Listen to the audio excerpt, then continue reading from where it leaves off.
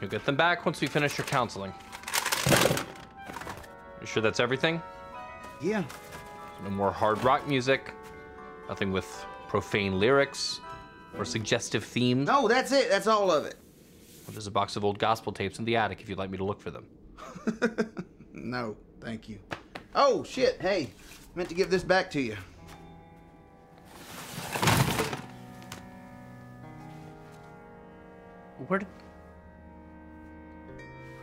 Where did you get this?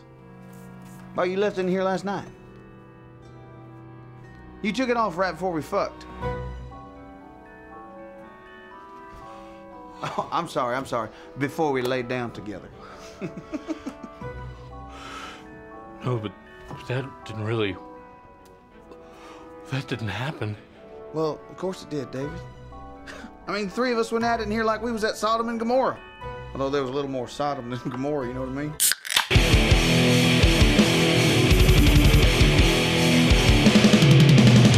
You're listening to the Buzzkill Podcast.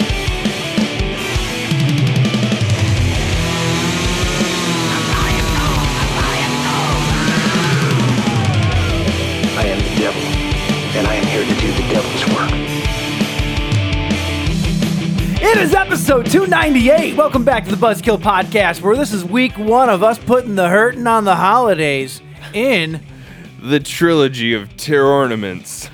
Week 1. Oh, kill all ye faithful. You almost said come. I did it. It's got cum on the brain. I do. When I sing Catholic Christian Christmas songs, that's all I'm thinking about. Well, you really can't. You can't hear that opening clip without thinking of cum. So. And it's winter. There's white stuff falling everywhere. Right. I mean, Christmas is just a giant bukkake celebration. Yep. That's what this is. I've thought that ever since I was a child. Who is bukkakeing on you? The Mother Earth. Oh. You know. Damn. She's fine. Yeah. What's going on, guys? I'm Mike. This got inappropriate fast. I'm James. And if you couldn't tell from that terribly awkward intro that we didn't record twice, this is week 1 of our trilogy of Terrornaments. Did I say it right? I put an extra "or" in there, I think. Terrornaments. Terrornaments. The nice that you can't say it without sounding drunk no matter what. If you say it right or if you say it wrong, you still sound drunk. It's like trying to say pterodactyl when you're drunk. Pterodactyl. What was that? Pterodactyl. What was that? Was that an old Dana Carvey bit? Oh, maybe. From his stand-up when he said you can't say judicial system without sounding judicial system without sounding like you're hammered. The judicial system. No, it does sound like a very Dana Carvey-esque joke, though. He had a special that used to air on Comedy Central that they'd air it like 20 times a year, and I'd watch it every single time. Were you just watching Wayne's World? No. Because that used to air 20 times a year as But well. I would watch that as well. So yes, this is the first week of our holiday festivities. We figure you're gonna get a double dose of holiday movies for the next 3 weeks because we want to absolutely make ourselves have nothing for next year. We want to ensure that there's no possible way to do a Christmas episode next year. We're killing the show, everyone. I was thinking about that yesterday. Like we're really doing ourselves dirty here. Yeah, because we're doing 3 weeks, 6 movies that we're taking off of the block for next year. But this just means that 2023 needs to step up its game and give us some new Christmas horror movies. Well, the nice thing is that in terms of holiday-themed horror movies, Christmas is one of the more prolific. I wouldn't say one of the more. It's the most prolific. Right. Yeah. Most people. Yeah. Yeah, absolutely. Like there's 2 or 3 just this year coming out that are holiday. Oh, it's way themed. more than that. Yeah. So Yeah. I mean, good ones. Well, that's fair. But good is not in our vocabulary, James. That's true. They don't need to be good for us to do them. That's absolutely We might be true. doing the Grinch movie next year. Who the fuck knows? Oh, God, I hope not. The double feature of Jim Carrey's The Grinch and The Mean One. I rewatched the Jim Carrey one. It's good. Like a month ago. Yeah, it's good. It was good. Yeah, it holds up. A month ago. That would have been closer to Halloween than it was to Christmas. It's weird. It's weird watching that movie though because Little Mary Sue or whatever her name was is the singer of the Pretty Reckless. Oh now. yeah. And like you can't see clips of them playing live without her just like showing her boobs off. And it's just really weird that little girl grew up to be that person. Did you say little Mary Sue? Was her name Mary Sue? Was it, Not Mary Sue. Cindy Lou. Who? Cindy Lou. Yeah, Mary Sue, Cindy Lou. Same difference. Taylor Momsen. Yeah. Yeah, she's a babe. Not back then. Not back then. Now she's a babe. Yeah, sure. Yeah. So what's up, dude? What have you been up to? Not a whole lot, man. It's Thursday night. First off, we're off our game. We're recording a little early tonight because we got a big old party this weekend. Yeah. Well, and people are already starting to drop off. Though. People are dropping like flies. We'll see how it goes by the end of the week. I think I'm gonna get all of our group of friends new immune systems for Christmas. That's what's gonna happen here. Listen, I'm not even gonna have this conversation right now because I'm not gonna jinx anything. Fair. We'll have this conversation next week after the party. No, it's nobody's fault, but this time of year sucks though, and it wreaks havoc on people with, germ factories, and kids. And, yeah, it's funny.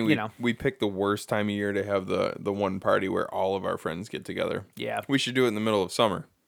We should. A Christmas in July. We should do it in the fall. Oh wait, I did.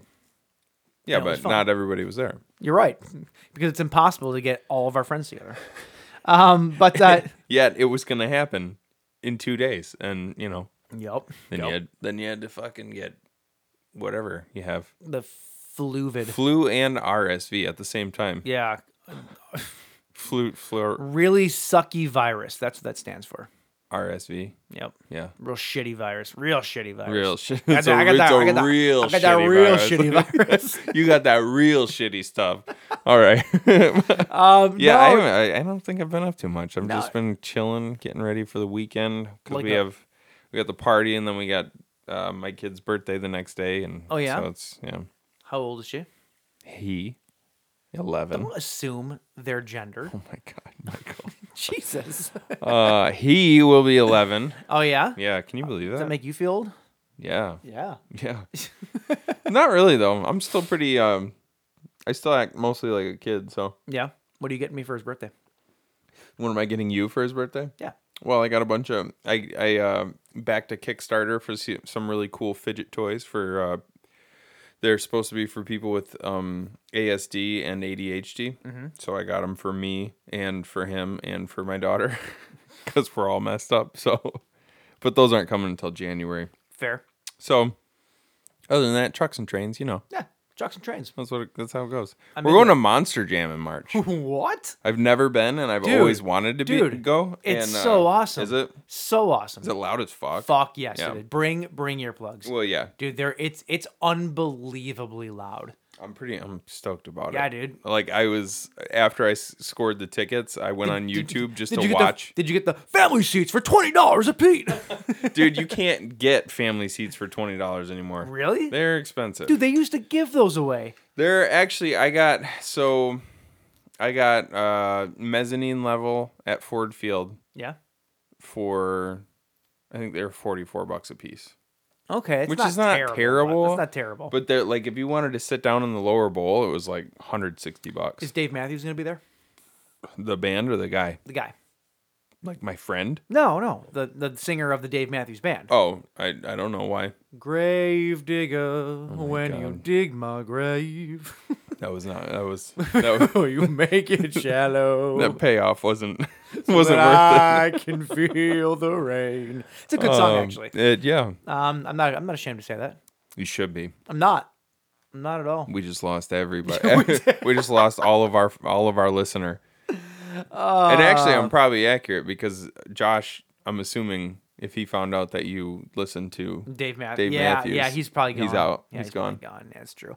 No, I've not done anything. I've been shopping a lot. Like, finally started my Christmas shopping. Cool. So spent way too much money this past week. Hating my life, trying to figure out what this existence is. Yeah, dude. That's pretty much what I do every December. Hey, man, consumerism, right? Yep. You're being a good consumer this year. Am I being a good little consumer this year? I'm being a good consumer of Mother Earth. What? You know what I'm talking about. Yeah. He bought me some dirt. Actually, you did buy me dirt last year. I did. That's true. I did. Have you heard anything about this company?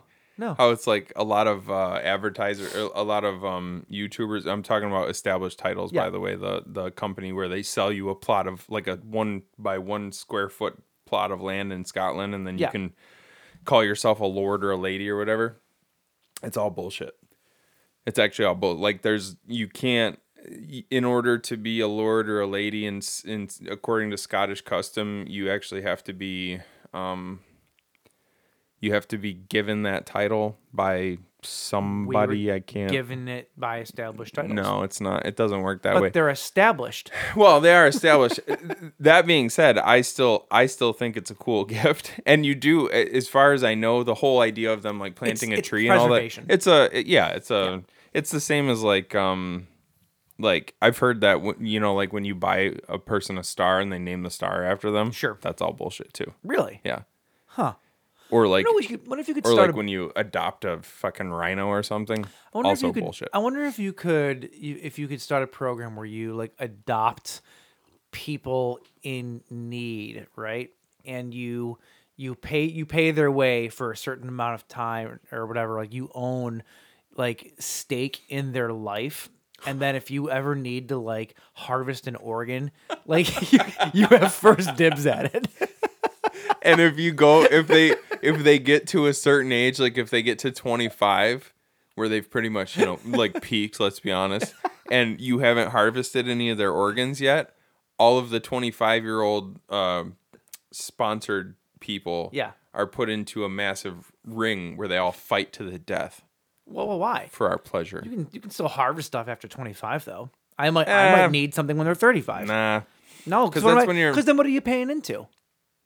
You're paying for that good young organs. No, I get that from Oprah. Yeah. She knows where to get that good blood. And by the way, if you go through the right channels, you can find these kinds of sponsorships. I'm currently sponsoring a young man in Scotland who has very, very similar skin tone to me. So, yeah, if I ever need skin grafts, I can just go to him. See, it's perfect. It's perfect. Like we could sponsor people. We could have a sponsor through the podcast where you can get people's livers. Yeah. For all of the alcoholics that listen to us. We need a good name though. What's the name? Live or die. That's it. Live or die. Live. No. Okay. No, that's good. Good enough. What else do you need?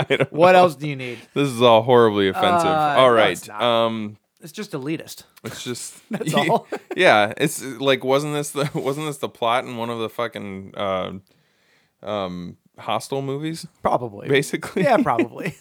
No, actually that's actually that's the plot of that movie, The Island, with Ewan McGregor and I've never actually seen it. Scarlett Johansson. Oh, well, spoiler alerts. That's what it's about. I bought The Island thinking that it was the Leonardo DiCaprio movie. Shutter Island? No. The Beach. The Beach. Yeah. Yeah, I used to get those two movies confused. Yeah. I think they came out around the same time, maybe. I think The Beach came out quite a bit after The Did it? Island, but I Did it beat you to the punch? No, but that's essentially what the island is. Okay. Like there's people who live in this like utopia and then they live in it's the idea is if you win the lottery you go to the utopia. And is that me? What is that? I don't know. I hear it. We're packed into a much tighter space here tonight because Mike had to take his table back. We did. Oh, it's gone. No, it's not. Nope, shit. It's still there. Shit. Well, we'll figure it out. Let's finish the intro and then we'll figure it out. Yeah, but anyway, so like if you win the lottery, you go to the utopian island. But actually, it turns out that in the real world, there's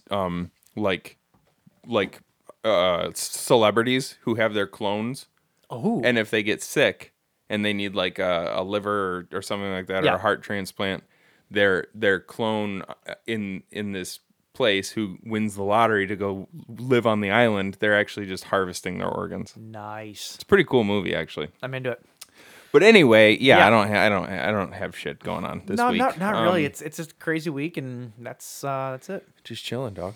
So yeah. Anyway, let's get into some corrections, and also let's correct our technical difficulties. All right. Boom, nailed it. Stupid! You're so stupid!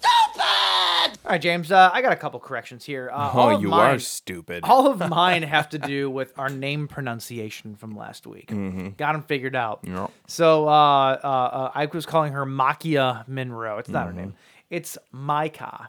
Like Micah. It's not Micah. It's Micah. It's not Micah. It's not Micah. She said it herself. It's Micah. Micah. Like MY-KAA. It's not my. You go down with the slobble. What? Micah.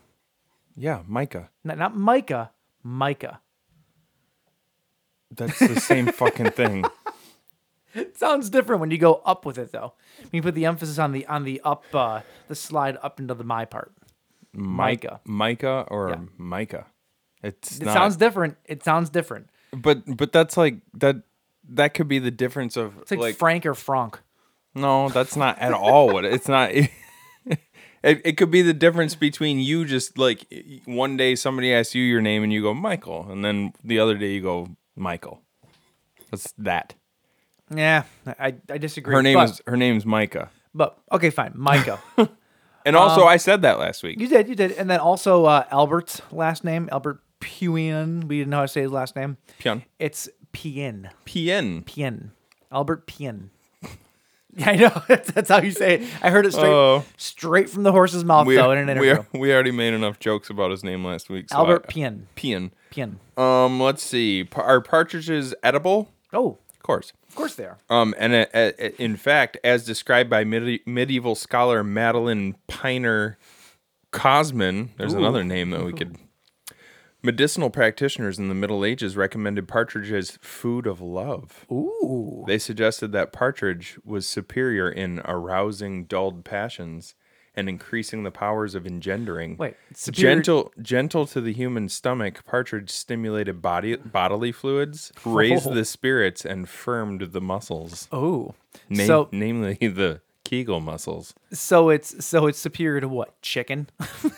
Like, chicken doesn't get it going the way partridge does.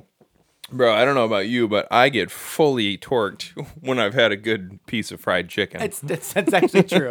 I can't say I disagree. And then, the quote, I had to do this one. The quote from Orgasmo is lights on, cameras rolling, let's see some fucking action. There you go. Lights are on, cameras rolling, let's see some fucking action. Orgasmo. By the way, if you've never seen Orgasmo, I mean, come on. I'd say stop listening to us, but we can't afford to lose any more listeners. So just go watch it. Anyway, that's those are the corrections. I'm sure there's more, but those are the ones that we caught. James, what are we doing this week? So this week, it is the first in our trilogy of Terrornaments. Terrornaments. Oh, kill all ye faithful. And so we watched The Leech. The Leech. Brand new movie. From 2022. Yeah. Spoiler alerts. Yep. We'll give you another spoiler alert when we start talking about it. It's not about swamp creatures. Yep. Well, leeches aren't just in swamps. Well, water creatures. There you go. Liquid parasites.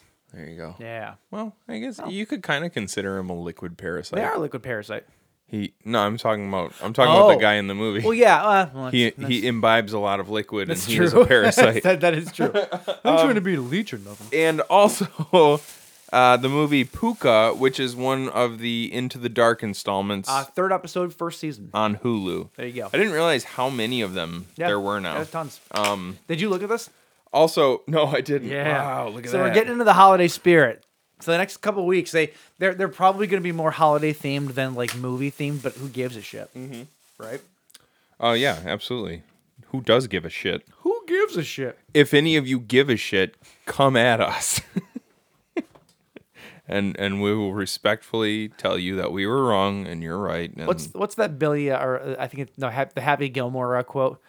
Brown labels, black labels, who gives a shit? Or what is it? No, it's gold jacket, green jacket, who gives a shit? That's it. So from labels. So from where? So from where? What's the name of the brewery on this one? The Fog. Oh, this is an abomination. Yeah. Well, I'll be damned. Yep. We've done the Fog before. There's a whole line of Fog beers now, though. Right, but we've never done this though. Oh, absolutely not. So from Abomination Brewery or Brewing, Abomination Brewing.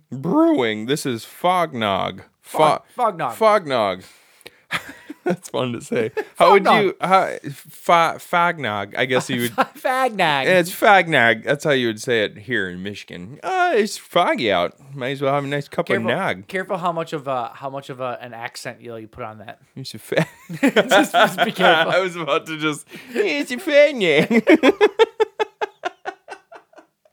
Yeah, it's a fognog. Yep. Double dry hopped, double India pale. Jeez, Louise. Double dry hopped, double India pale ale with lactose and spices. Good thing that J-Raj isn't here this week, right? Yep. Wouldn't want to break edge. It's a 9.1%er. Today's his birthday. Oh, fuck. I forgot to text him. What time is it? He's sleeping. Oh, You dude. can text him right now. He might be up still. It's the architect's birthday today. Yeah, I need to text him. Shit. You want to pause real quick? No. Okay. Just do it on there. We'll just mark this. We should call him right now. Like, are you up? Put him on speakerphone. No, dude. Come on, it'd be funny. No. All right, fine. He'll never be on the show again. All right. We'll pick this back up in a second.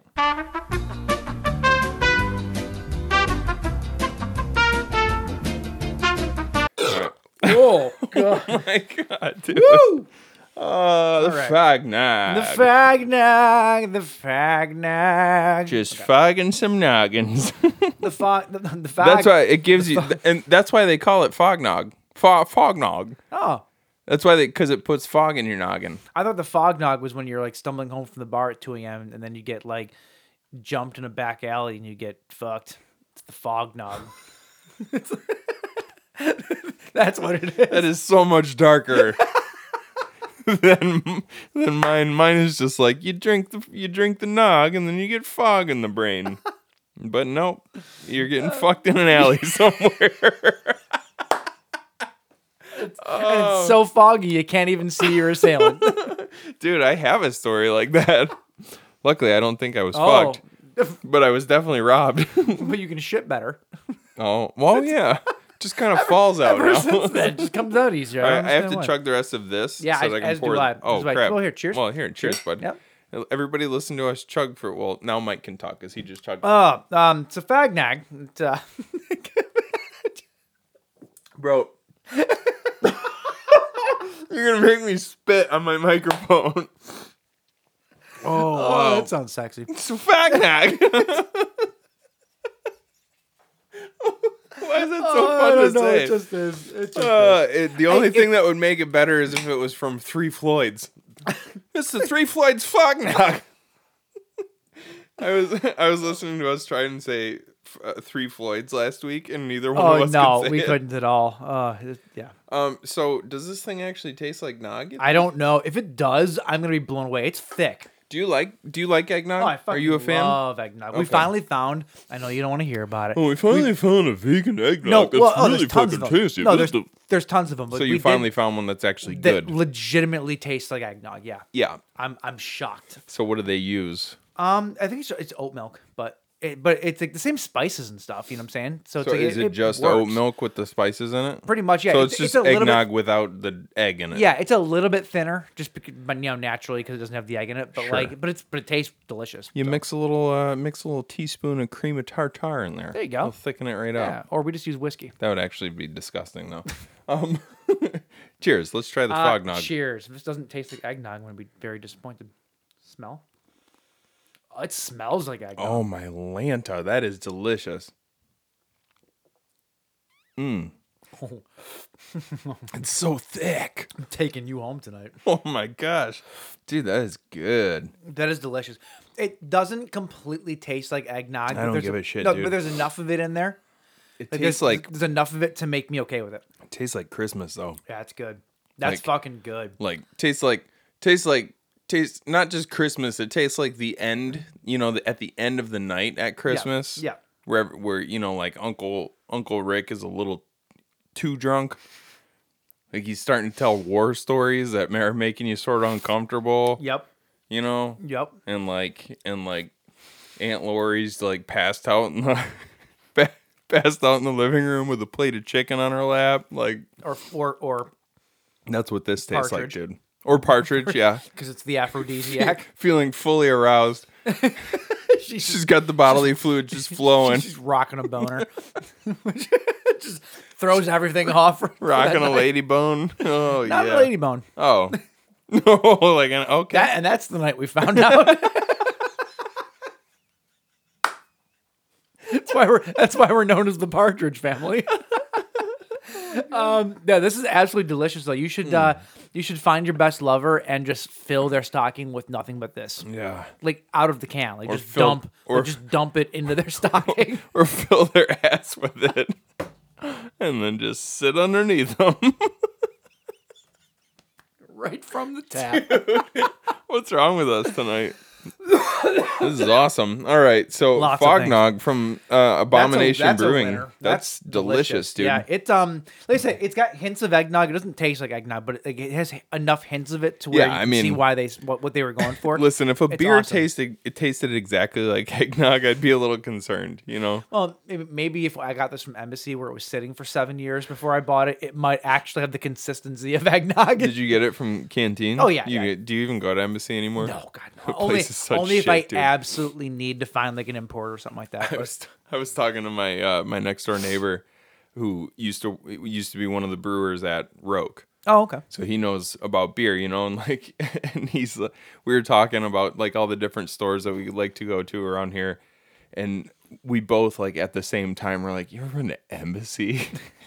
and he's just like, dude, oh my god! Like you walk in and it looks impressive at Sure. first, but also it's like kind of run down and like shadowy and stuff. Yep. And he's like, you start looking at the bottles and it's The like, aisles are kind of like there's those. shit that's just been sitting there for like Yeah. 15 years. Yeah. The aisles of Embassy are kind of like that alley we were talking about. Yeah. Like you could walk back one and come out a new man and not even know who did it. You might get the beer you want, but also you might get fucked. Like Yeah. there's Oh, yeah. there's no telling what's gonna happen at Embassy. Yeah. So stop on by 12 Mile and fucking. Fuck's sake. I can't believe that place is still in business. To be honest with you. This though is delicious. If you Yeah. can find this near you, highly recommend. Yeah, very It's delicious. Delicious. Hats off, Abomination. Hats off to you. So anyway, that's what we're drinking. That's what we're talking about now. It's time to get into a little thing that we call. Stop. You got to find a new way to transition to this because Why? you transition to the next part the exact same way.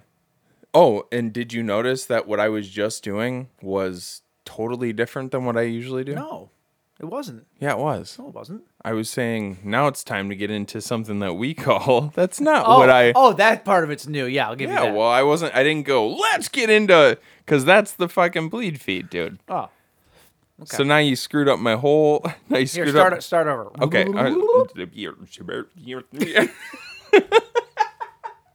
So that's what we're drinking and that's what we're talking about now, Michael. Yes. It's time to get into a little segment that we like to call Butt stuff. Trailer Trash. Oh, dude.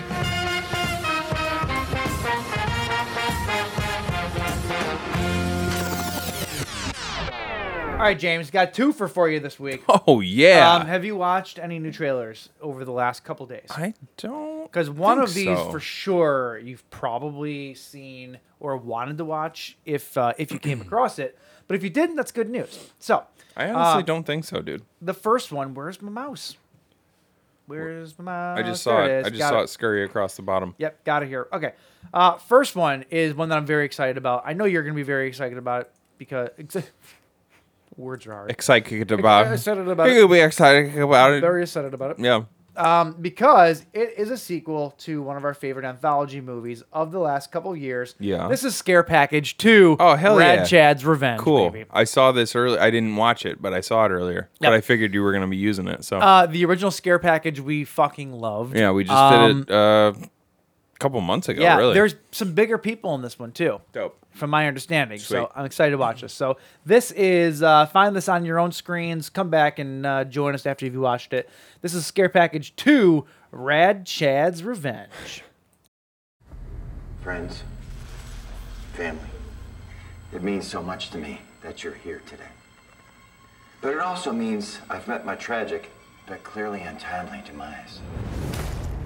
So here you all are.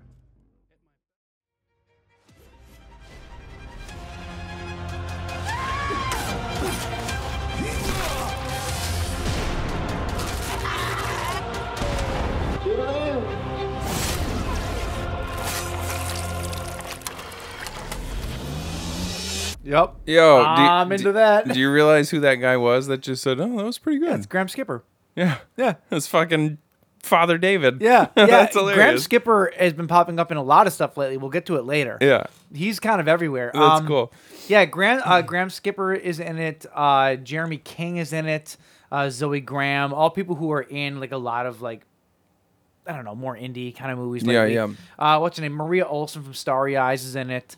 Yeah, lots of people. It looks fucking great. Like, and I love it because the first movie was an anthology movie, right? Mm-hmm. I love the fact that it looks like they didn't do an anthology this time, but they did more of a like parody of all the different tropes. In one movie. So it still sort of is that. It still looks like an anthology, but it looks like the wraparound story is Rad Chad on a screen within the confines of a Saw. Yeah. Yeah. Like a Saw situation. I'm so into it. I'm so fucking into it. That looks really cool, man. I'm excited for that. That looks amazing. Comes out 12/22. 22 comes out this year. Oh, dude. Jesus, James. I know what we're doing. Well, First episode of the new year. Well, no, that's aside gonna be, from our yeah, it's gonna have to be that. But fine, Right. Second episode of the new year. Yeah. So which means we're gonna be behind because everybody else is gonna do it first. Fuck, bonus episode. There we go. There we go. That's exciting though. That's really fucking exciting. Yep, I'm excited for that one. Hell's That's cool. yes. All right. Next up though on the list is one that you might not have heard of. I skimmed through this trailer, so I know a little bit of what we're into. Okay. I'm going to say this. The movie is called Thorns, so go look it up. I'm not going to tell you much more other than it feels very much like... It feels very much like a... Oh, stop playing. There we go. Like a spiritual successor to an old franchise. You shouldn't say this stuff. You should just see if I pick up on that. Well, just saying. You piece of shit. I'm just saying, James. All right, let's see it. Anyway, this is the trailer to Thorns. I understand you are on your way to Iron Mountain Observatory to find out why and went silent after receiving a signal from a missing probe. This celestial mystery. Let the signal transmit.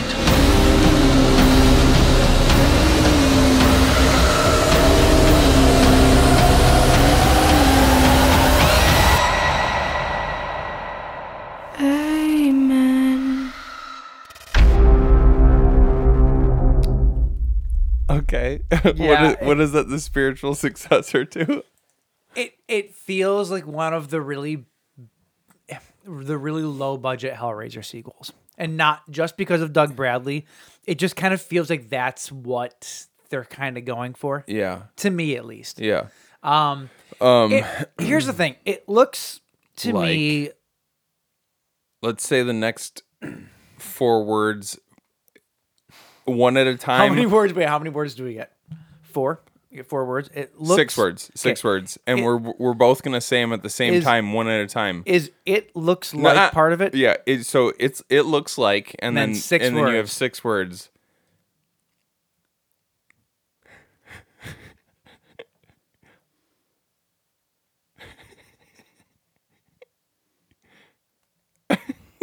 Come on, dude. It's not that hard, man. Come on. Okay, fine. Ready? All right, ready? Okay. It looks like they really steaming child to of make dog shit. Good. I got 7. A steaming pile of dog shit. No, yes, no, it does. It doesn't. That looks awful. No, it doesn't. That looks It looks awful. like somebody who had a much bigger concept for what they could make, the budget that they had to make it. Okay. That's what it looks like. That's fine. But it could still there could still be a good movie under the lackluster kind of appearance of part of the movie. The effects look decent. I disagree. On really? Yes. There was the one like the guy ripping his own face off looked pretty cool. And that was it. No. Other than that, I didn't see it. disagree. I didn't see a single. And this shot right here, right at the end with the mountains and stuff, that's really pretty. But everything else looked fucking terrible. No, it didn't look that bad. This I'm movie, just saying, like objectively, in my opinion, it looked like dog shit. It looks like Doug Bradley is like a It looks like dog shit. Dog shit. It looks like he's some sort of a priest or whatever, and he's talking about the apocalypse, and there's some sort of demon there that is there to bring upon the end of days and fulfill the prophecy of the revelation. Where did you get that? Did you get that from the part where the demon says, "Bring about the end of days"? Oh yeah. No, it says, "Bring about hell on earth." That's actually exactly where I got that from. Yes. I don't think it looks terrible. I think there's promise to it. I do. I don't. I do. That's fine. I'll watch it. I will. I'll watch it, and then we can come back here and we can laugh about how wrong you were. That's fair. Because it looks awful. We got to watch all the Hellraiser movies. The Hellraiser series is going to be something we're going to tackle in the next year. It's going to happen. The Hellraiser series? Yeah. Yeah. I actually like a lot of the later sequels that nobody else does. So I'd be curious to see how you feel about them, because I doubt you've seen a lot of them. I've seen... Wait, have we not done... Well, we did the original and we did the second one, and then we did Judgment. We did Revelations. No, we didn't do Revelations, did we? No, we did Judgment was the newer one, right? Yeah, we didn't do the video game one, right? We didn't do that. I watched them myself. And then we did the new Hellraiser. So there's like, what, 4 movies in the middle that we still need to catch up on? And if we take a week off, we'll just smash those episodes together and put it out as something new. I will probably like them just because I like the characters. Yeah. They might be awful movies, but the characters themselves, I think, are really cool. Sure. This movie, the only character who really stood out was the actual Thorn person. Sure. But even they looked pretty bad. I still say the reason these indie movies look bad is because they don't have the finishing. You know what this looked like? They need to be finished. You know what they look right? They look like they're shot on like a DV camera, right? Or like the the colors were. It almost had that like motion smoothing thing on it, where it looks too real. Yeah, and also the colors were too bright. Like I'm not buying. Like I'm not going to be scared of a movie. That's kind of a weird thing, because like you can use bright, beautiful colors and still have a scary movie. Look at look at Mandy. Look at Midsommar. You've not seen Midsommar. I haven't seen Midsommar, but like Mandy. What's the other Joe Begos you're talking about movie? like the neon movies.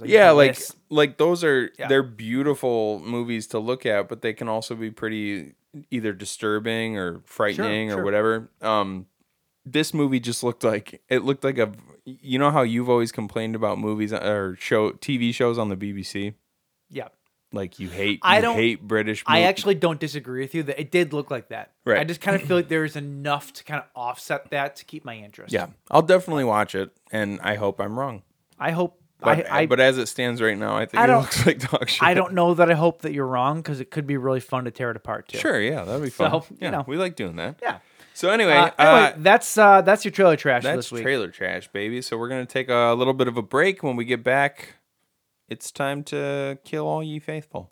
No, James. Why? Because we haven't even gotten to the news yet. Stupid motherfucker.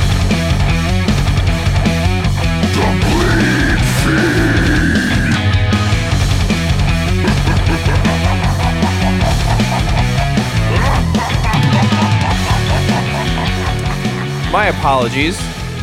Yeah, you better. The fog in my nog is hard to see through right now. Oh yeah? Yeah, fog's on the brain. Got a little fog in my nog. All right, what's going on here? All right, not a whole lot of news this week, honestly. It's pretty fucking dismal, actually. I only got 4 pieces. What? I mean, it's been less than a week, in fairness, so give it that. So the original house from the Texas Chainsaw Massacre was turned into a cafe a few years ago when new owners took it over. It was called the Grand Central Cafe. Well, it's been sold. And a lot of people were worried that the new owners were going to either tear it down from what movie? Texas Chainsaw Massacre. Oh, right on. Yeah. A lot of people were worried that the new owners were going to tear it down or do something else with the property and this and that. Well, good news is that the people who bought it actually seem to be horror fans, and they want to keep not only the legacy of the movie alive, but the legacy of the director alive. Really? Because they are they're keeping it a restaurant. They are renaming it from the Grand Central Cafe to Hooper's. Dang, that's which cool. is pretty awesome. That's very cool. Pretty cool. So if you've always wanted to go there and have a body burger, you can still do that. Body burger. I don't know if that's what they sell. I just kind of assume. Yeah. Like a Hank steak. Hell yeah. You have that, if you want to. It's like a hanger steak, but it's a Hank, it's a guy because they're cannibals. Yeah. The whole meat hook thing. Yeah. Oh, you get it now. Okay. Yeah. Okay. So if you ever wanted to go there, you still can. And it's gonna be called Hoopers from here on out, and that's pretty fucking awesome. Yeah, great name for pretty cool. Place too. Hey, can I jump in real quick? No. Are you done with that story? I'm not. Okay. If you wanted to go, it's at 1010 King Court in Kingsland, Texas. 1010 King Court in Kingsland. Yeah, lots of kings. Lots of kings. Yeah. All right, now are you done with that Now story? I'm done with it. Yes. We neglected to bring up a death last week. Who? Jason David Frank. We didn't talk about. Shit! How did we not bring that up?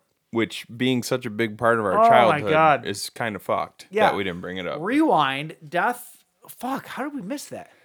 I don't know. I was listening to the show and I was like, Motherfucker. what? How did we not talk about this? Yeah, So, Jason David Frank died from apparent suicide, which Yeah. is crazy. So Jason David Frank, in case you don't know, he was known as the green/white Ranger. He's also the Red Ranger, I think, at one point in time.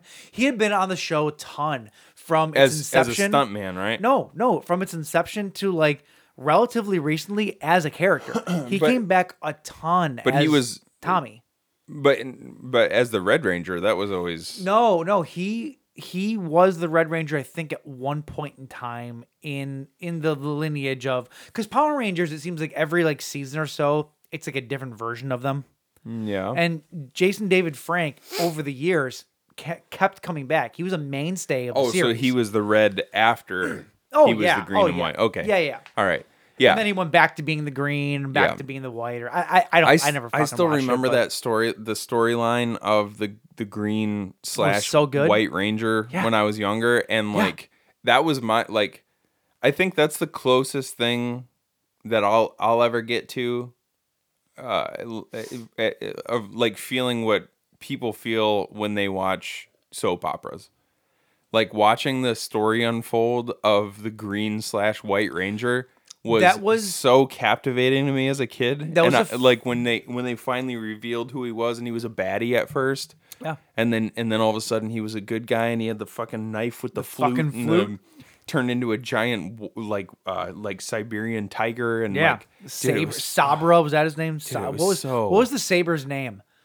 Simba No, it wasn't Simba. Sabra. Look it up. the actual tiger's name? Yeah, no, the actual like the sword. Oh. The name of the sword.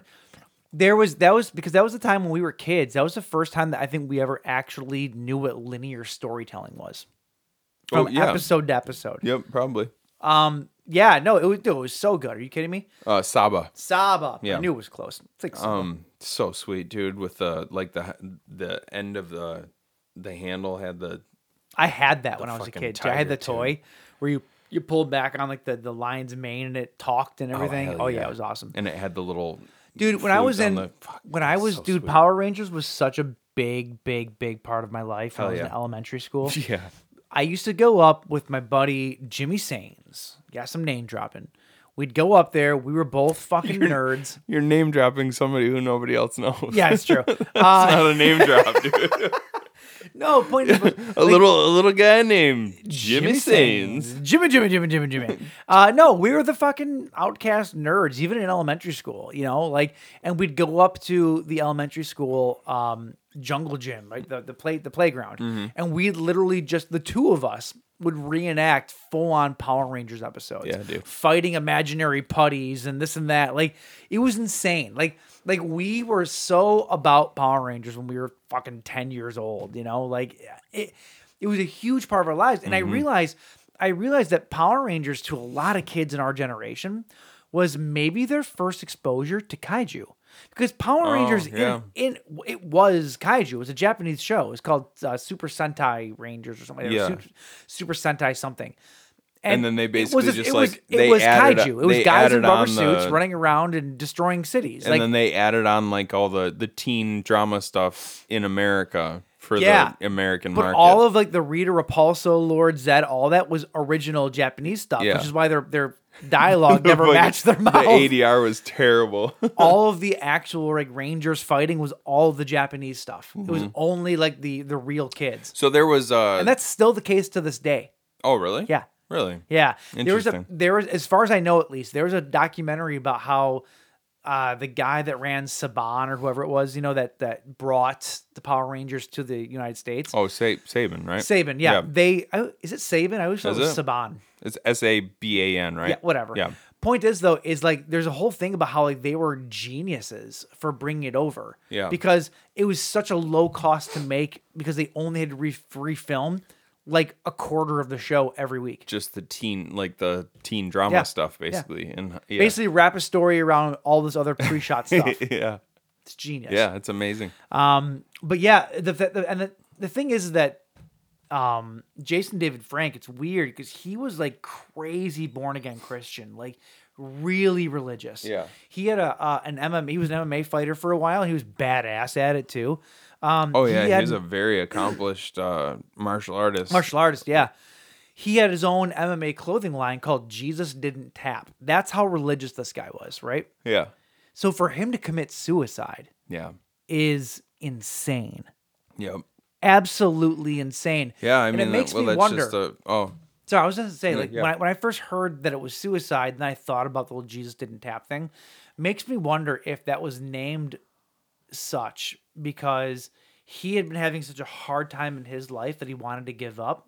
But then he thought to himself, Jesus didn't tap. Jesus doesn't tap out. But I Yeah, wonder right. if this has been like a long, like lifelong depression or something that he's been battling. Well, I mean, yeah, Who knows? It's just it popped into my head that way though.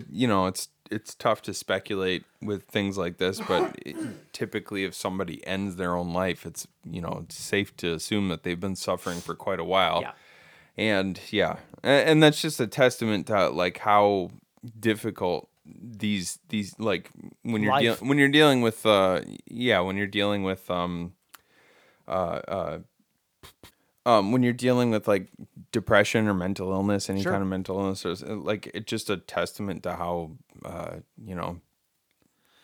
like How easily you can fake it for a long time before. well, not even fake it. I mean, like, because if he was a born again Christian and he was very against this type of thing, like if you don't have the right help, like if you don't get the right help, you don't have the right avenues to, figure that stuff out. It's tough. It's amazing, how depression and stuff can just kind of make you forget about all of your convictions. Yeah, and, absolutely. And take that ultimate step, which is just awful news. Rest in peace. Yeah, rest in peace. Jason David And Frank. sorry we missed it last week. Yeah, no, I can't believe we did that. That's Yeah. crazy. So anyway, go ahead, Bob. Into the rest of the news here. That doesn't seem near as important now. Let's see here. Ghostbusters Afterlife. We knew that was getting a sequel, right? Like that was a given. We knew it was Oh, coming. well, yeah. However, a director has been announced, and it's not Reitman. It's Really? not Jason Reitman. No. Okay. It's a guy named Gil Keenan who served as a writer and executive producer of Ghostbusters Afterlife. Okay. So Jason Reitman has handed the reins of the directing duties over to him, and he is now taking a more producing role on the new film. Okay. It's been announced that Paul Rudd and Carrie Coon are back on board. They're officially in. McKenna Grace has talked lovingly about wanting the sequel, so I guarantee you she's in. I would hope so. Um, She was the best part of the whole movie. I haven't heard anything on Finn Wolfhard and his character. I would imagine he would come back. Sure. I mean, it's Ghostbusters. Why would you not come back, Yeah. right? Come on. Yeah. You be a loon. Yeah. But hey, stranger things have happened.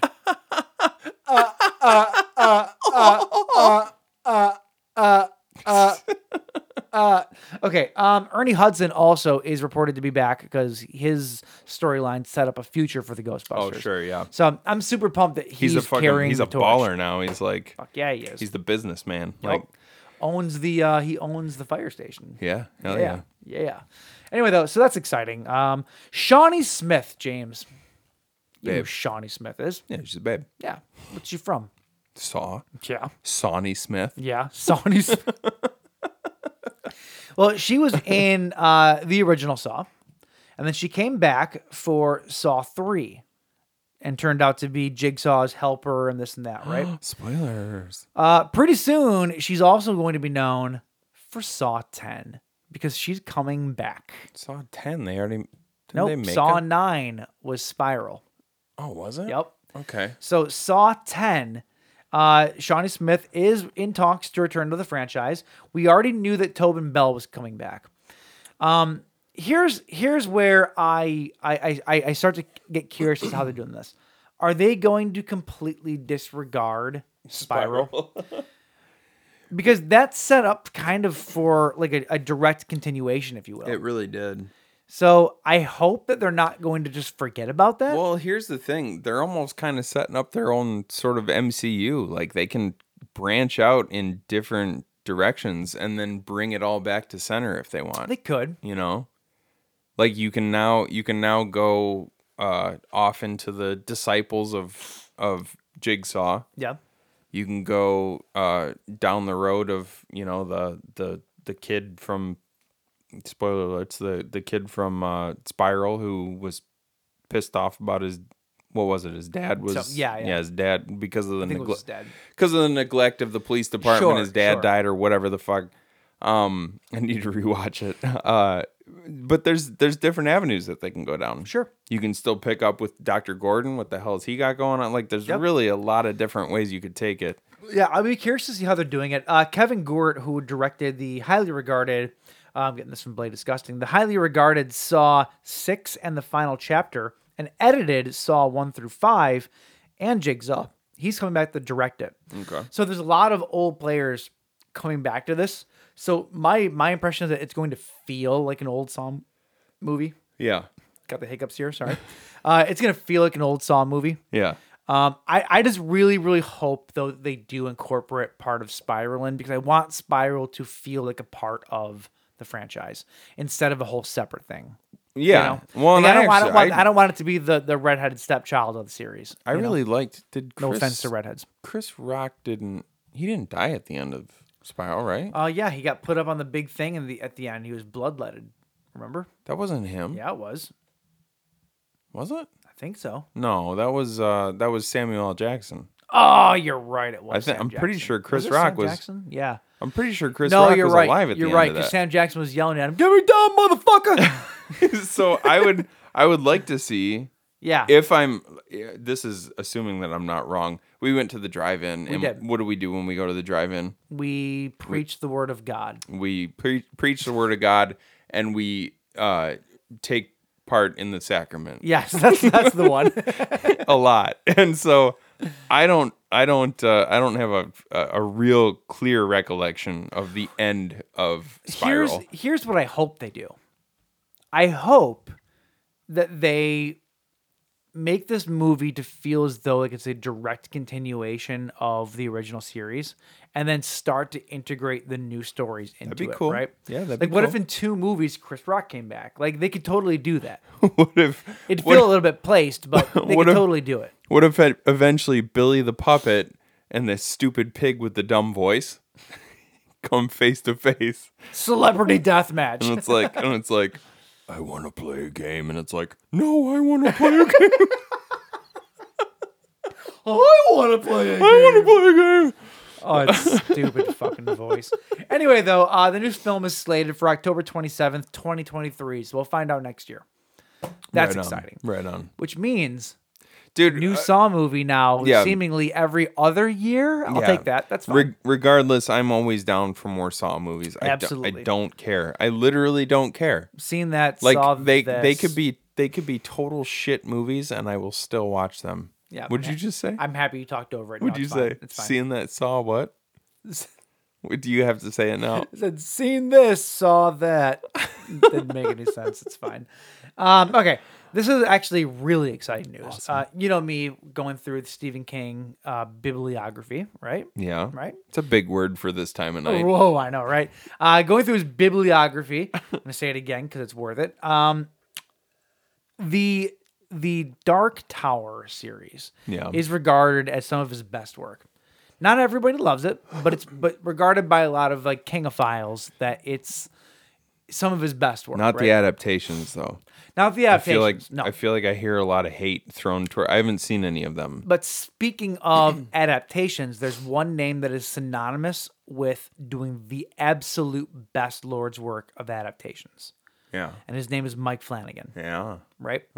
So Mike Flanagan and his partner Trevor Macy, their Intrepid Pictures recently moved from Netflix to Amazon Studios, right?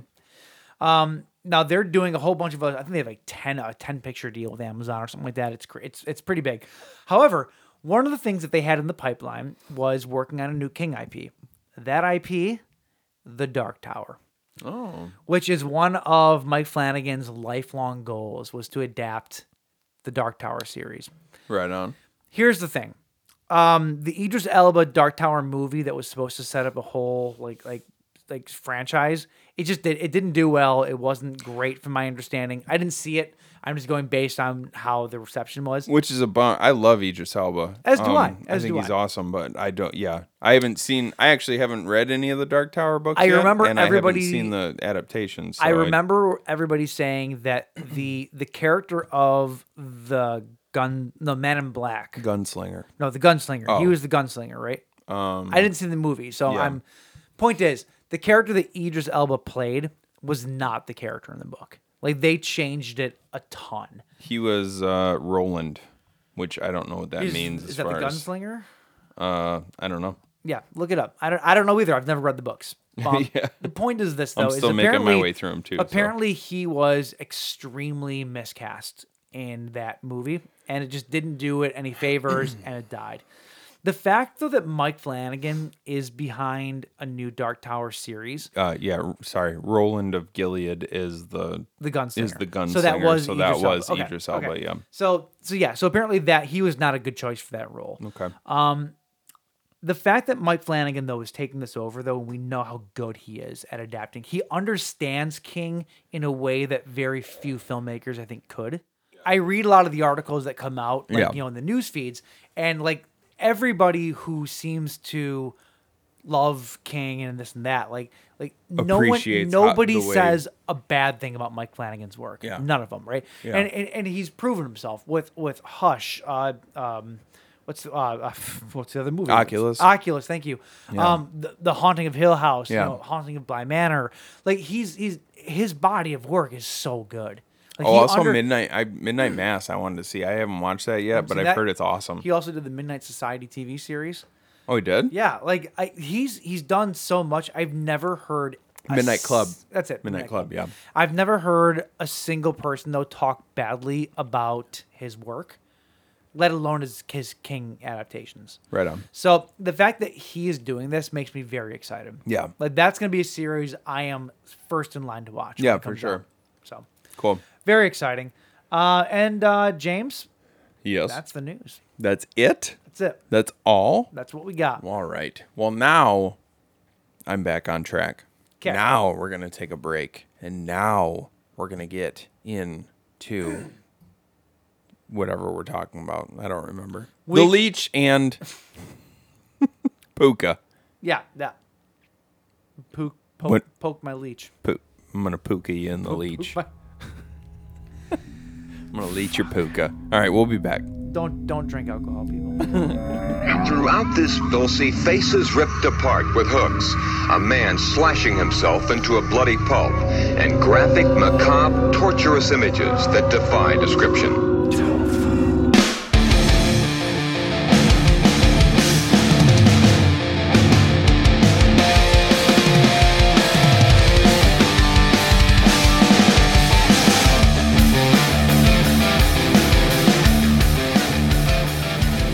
Do you know what both of these movies have in common? What? Both directors have done segments for the ABCs of Death series. Oh. That's fun. Oh, my. Right? Which ones? So The Leech, which is the first movie we're talking about, from 2022, directed by Eric Pennycoff. He did M is for Mariachi in the ABCs of Death 2.5. Okay. Yeah. We haven't watched 2.5. No. At least I haven't. Have you? No, I've not. Let me take a stab at this, though. M is for Mariachi. Yeah. This is about a group of guys who get murdered because of their cultural appropriation of mariachi singers. Oh, really? That's it. Nope. That's your idea. That's my idea. It's not a very good idea. See, mine is more like you know how mariachi bands, they'll go up to a table while two lovers are like having a romantic meal, and they'll play. And the guy's trying to propose. The guy's trying to propose to his girlfriend the whole time. Yeah. And they keep on interrupting him, and eventually the girlfriend gets up and stabs one with a fork. Takes the champagne glass that the ring is in and shatters it and stabs one of the guys in the eye socket. I like this. I have no idea. This is why we don't write movies, because that's why stupid. it's called the Mary Nazi Band. Not Nazi, but they not see because they're stabbed in the eye. Fuck. That went real German real quick. Well, it's like the Nazi party from Tusk. Ah, the Nazi party. The Nazi party. Ah, that's it. See, thanks, Kevin Smith. You saved us. It's funny though. I've noticed people who I've noticed like some people have been using because like nowadays, if you even like say the word on like certain Nazi, if you say the word on. Like, even if you're saying it in a way where you're speaking out against it, you'll get flagged on certain social media. What if you're saying it in support of them like Kanye West? Then you'll definitely not get flagged. Because that's sure? totally cool. Because he's still running for president. Isn't that weird? How does this work? You can still run. You can't be on Twitter, but you can run for president. If you like Nazis. Fuck's sake. Anyway, the first movie that we are watching this week is called... The Leech. What? The Leech. That's the one. I didn't know which one we were doing it first. The Leech, which has a very interesting cast. It does. Jeremy Gardner is in this movie. Yeah. He plays Jimmy Tony. he sounds exactly like the late great Jimmy Tony. I'm not gonna lie. I wouldn't say exactly. I would. Oh, I would. I listened to that man quite a bit. Exact. I feel like Jimmy Tony. I have flashbacks. I feel like Jimmy Tony was a little more raspy. I mean, a little more gruff. Maybe Scruff McGruff. Scruff McGruff. Chicago, Illinois, 60652. It's a good bite out of crime. Anyway, Jeremy Gardner, who is in, this is where I was mentioning earlier how this movie has a lot of connections to new movies this year. Yeah. Who is starring in, maybe not starring, but is in Christmas Bloody Christmas. He's also in with Bliss. Jeff Daniel Phillips. Right. And they both have awesome mustaches. And you and I both currently have awesome mustaches. Right. Should we do this movie? Should we fuck? Well, after we do that, should we do this movie for like next week maybe? Yeah, it's great. Fuck yeah, dude. All right. So Christmas Bloody Christmas. He was also in Bliss, which we loved. Oh, He's Bliss also was in good. After Midnight, and he directed After Midnight, which is a movie I've been wanting to see for a long time. He's also in old episodes of Jackass because him and Rake Yan, I've never seen them in the same room together. I'm just saying. Fair point. Just saying. Also, Graham Skipper, who was Father David, also never seen him in the same room as Zach Galifianakis because he's the fucking same person. It's Zach half Galifianakis. Yeah, exactly. He also is in Christmas Bloody Christmas. Really? Both of them. These dudes are just... He's in Scare Package 2, which we already mentioned. Yep. He was in VFW. He was also in Bliss. He was in VFW? Yep. He was in Beyond the Gates. He was in Tales of Halloween, Almost Human, which is not Jeremy Saunier. What's his name? The guy that did Christmas Bloody Christmas. I was just gonna say Josh Entner. No. Josh Entner. Yeah. It's something like that. What the hell is it? He's in Almost Human though, which was his first movie. No, hold on. What the hell's that guy's name? I know it's not Josh Entner because, although I believe that Josh Entner could make a good movie, I don't. It would be an action movie, and it would be an action movie with a horror terrible movie. soundtrack of terrible metal bands. Well, I mean that goes without saying. Anyway, what the hell is his name? Look up Almost Human. We'll go on though. Also starring Taylor Zudicki as Lexi. Wait, Almost Human was a Joe Bagos? Yeah, Joe Bagos. That's it. Yeah. Yeah. Also, is Christmas, I was Christmas thinking Bloody of Christmas. Josh Ethier because Josh Ethier is He's in the editor. Almost Human. He's also the editor but of he's all those movies. He's the editor of all the Adam Green movies, isn't he? Not all, just a couple. Oh, Just a couple, but he was. I do believe that he is the editor of Joe Begos, though, for most of his movies. right on. Okay, That could be a correction. I'm pretty sure, though. This is a fucking tangled. It really is. A tangled It really mess that we're talking about. But anyway, go ahead. Also starring, like I just said, Taylor Zaduke as Lexi and Rigo Garay as Rigo. As Rico. That's original. Yeah, really stretching the imagination. The Leech. I didn't know what I was getting into with this movie. Yeah. This movie struck very close to home, being that I work for the Catholic cult. And there's a lot of things about this movie that I'm like, oh yeah, that's true. Yeah, what that's would true. you look at that? Yeah, that's true. Oh. Yeah. Midnight Coke fueled threesomes? Yeah, totally. Yeah. Like there's a part where it's like the guy, where what's his name? Terry, who is the homeless guy that Father David takes in. Terry offers Father David a drink. He goes, oh, you want a drink? And Father David's like, no, I don't drink. And Terry's like, I thought all you priests were alcoholics. Womp womp. This movie is about Father David. He preaches to a congregation of about 3 in his church. Yep. Rico is his... You think he's just like the guy that does the music there.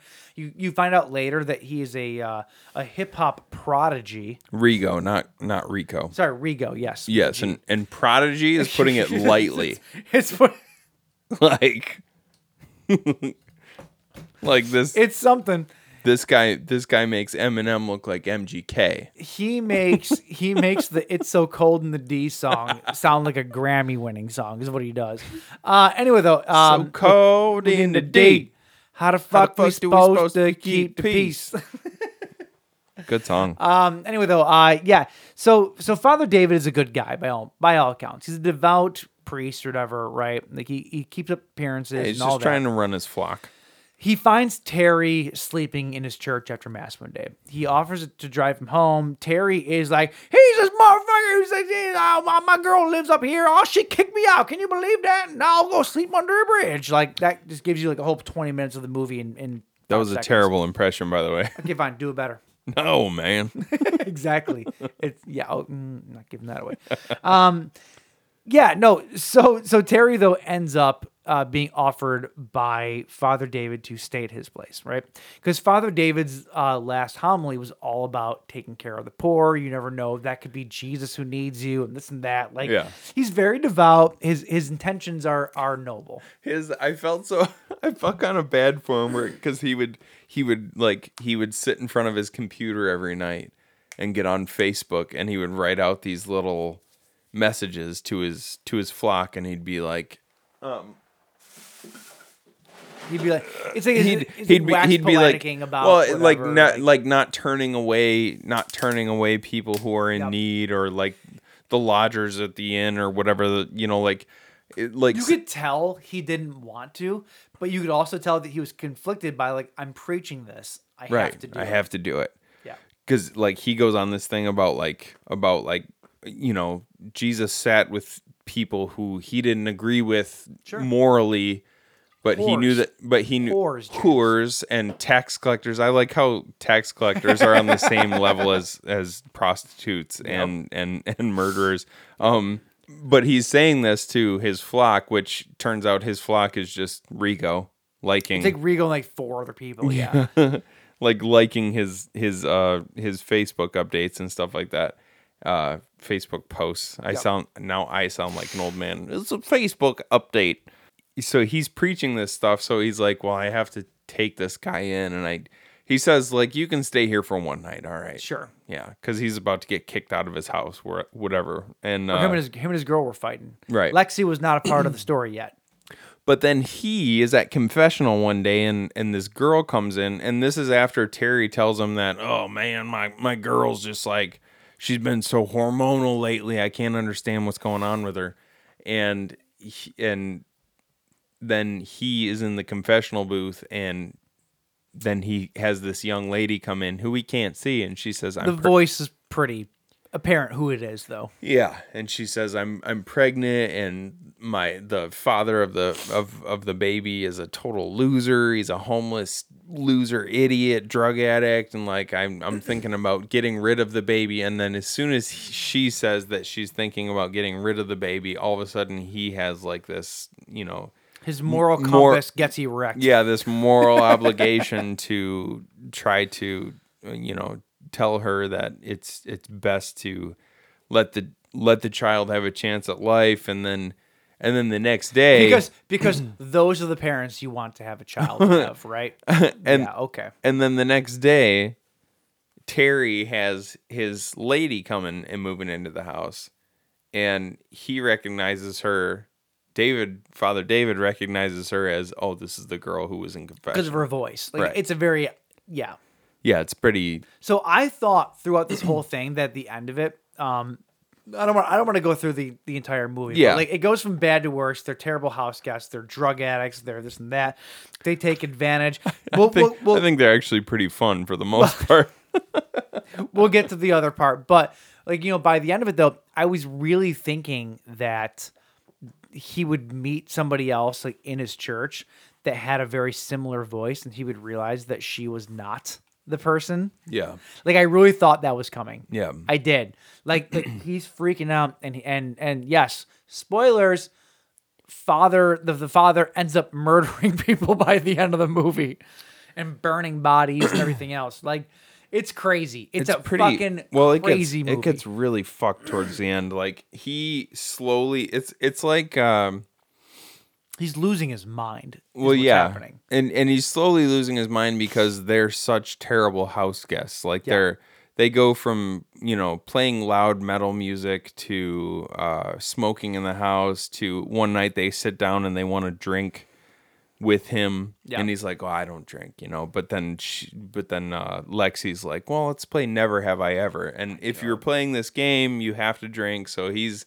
like taking shots of wine at first. Sure. And then eventually he starts pulling on some Tullamore Dew. Yep. You notice that too. Oh, it's a hard bottle to nut spot. Yeah, yep. And he gets all fucked up, and then that leads to the scene that you heard in the intro, which he basically ends up having a threesome with these people.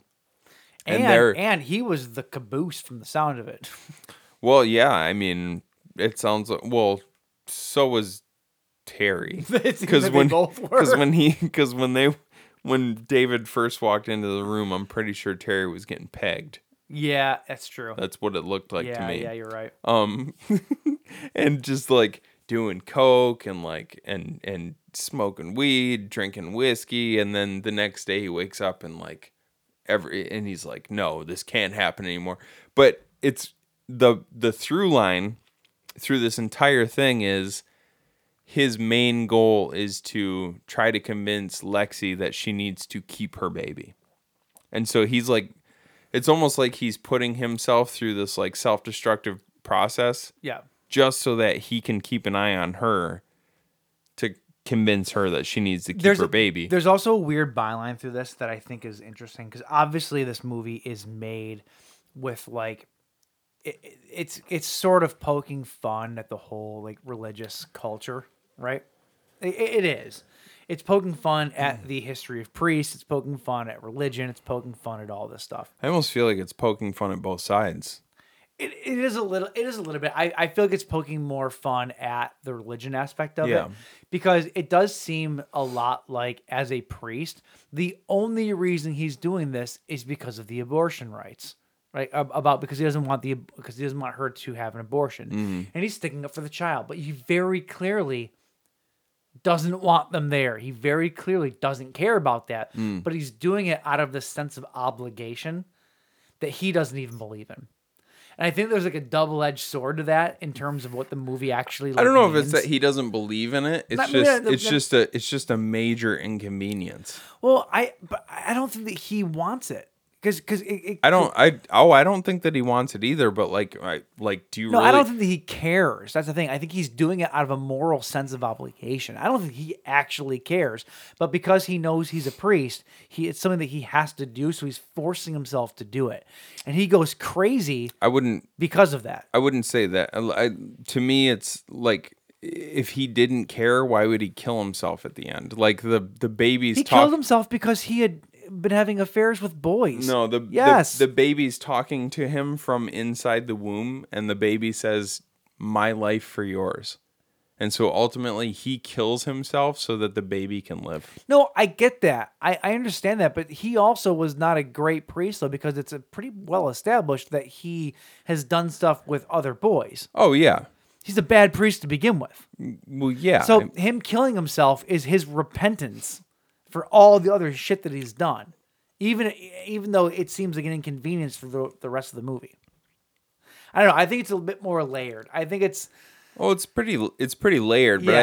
I think ultimately it was like I think his goal was to keep the baby alive no matter what, and I don't think that was born out of a sense of like guilt for the things that he had done in the past. I think it was. I mean, the things that he had done in the past had no real relation to like a random baby being born. The relation was he's being like I think as a Catholic priest, he felt like he was being tested to keep this child alive in the face of all the other discretions he had. Like that's how I feel like he approached it. Like this was his way of repenting for all the bad stuff he had done. It's not like implicitly said. I just feel like it's implied. That's how I took it, at least.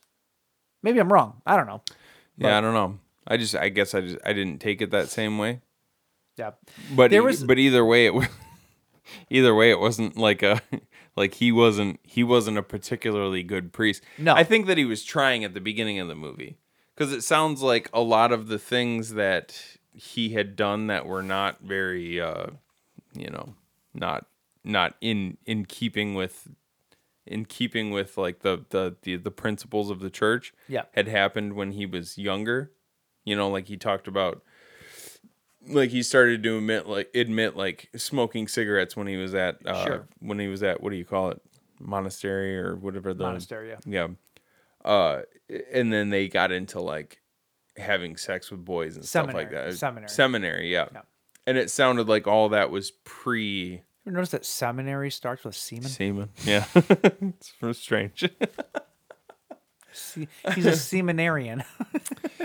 I don't know though, dude. Like oh fuck, I don't want to get into that. Never mind. No, there's like some heavy like conversations that you could have about. There's themes. They don't really unpack the themes a lot in this movie, but they're there. There. I'm talking more about like real life shit. Well, yeah. Like I've known Catholic priests who it's pretty obvious that they're gay. Yeah, I've seen your cornhole. And they go into that like. You're just gonna leave that hanging. Well, yeah, because I'm actually talking about something real here. But they choose that as a life path because they truly believe, because of their upbringing, that it's a sin to be gay, and I'm not supposed to be like this. So I become a man of the cloth, and I'll just become celibate. My marriage will be to God for the rest of my life, and I'll So. Your bigotry is protected by the biggest corporation on the planet. Your bigotry? What do you mean your bigotry? Being against all of those things? Well, no, I'm saying people who actually are. Oh, okay, I get what you're saying. Like men who actually are gay but decide to go into priesthood. Gotcha. Because their belief is that, well, me being gay is a sin, so I will become a priest. To avoid that. It doesn't give you an out. It's just like you go into a life of celibacy to avoid that temptation. Sure. So it's like that could have been his situation, right? Sure. Like he did a lot of things that when he was younger that he wasn't proud of Sure. or felt like they were a sin. He did allude to a lot of things happening when he was younger. Right, and then obviously, like later in the movie, once he it got was a little bit of liquor and a little club bit of with weed into him, he fucked Terry. So Yeah, it's well, not like there you go. it's not like those things were too far buried underneath all the religious stuff. He's obviously not very picky either. Just saying. I mean, I get it. An opportunity is an opportunity, but outside of the narrative things in the movie, I do want to talk about a couple of things I did love.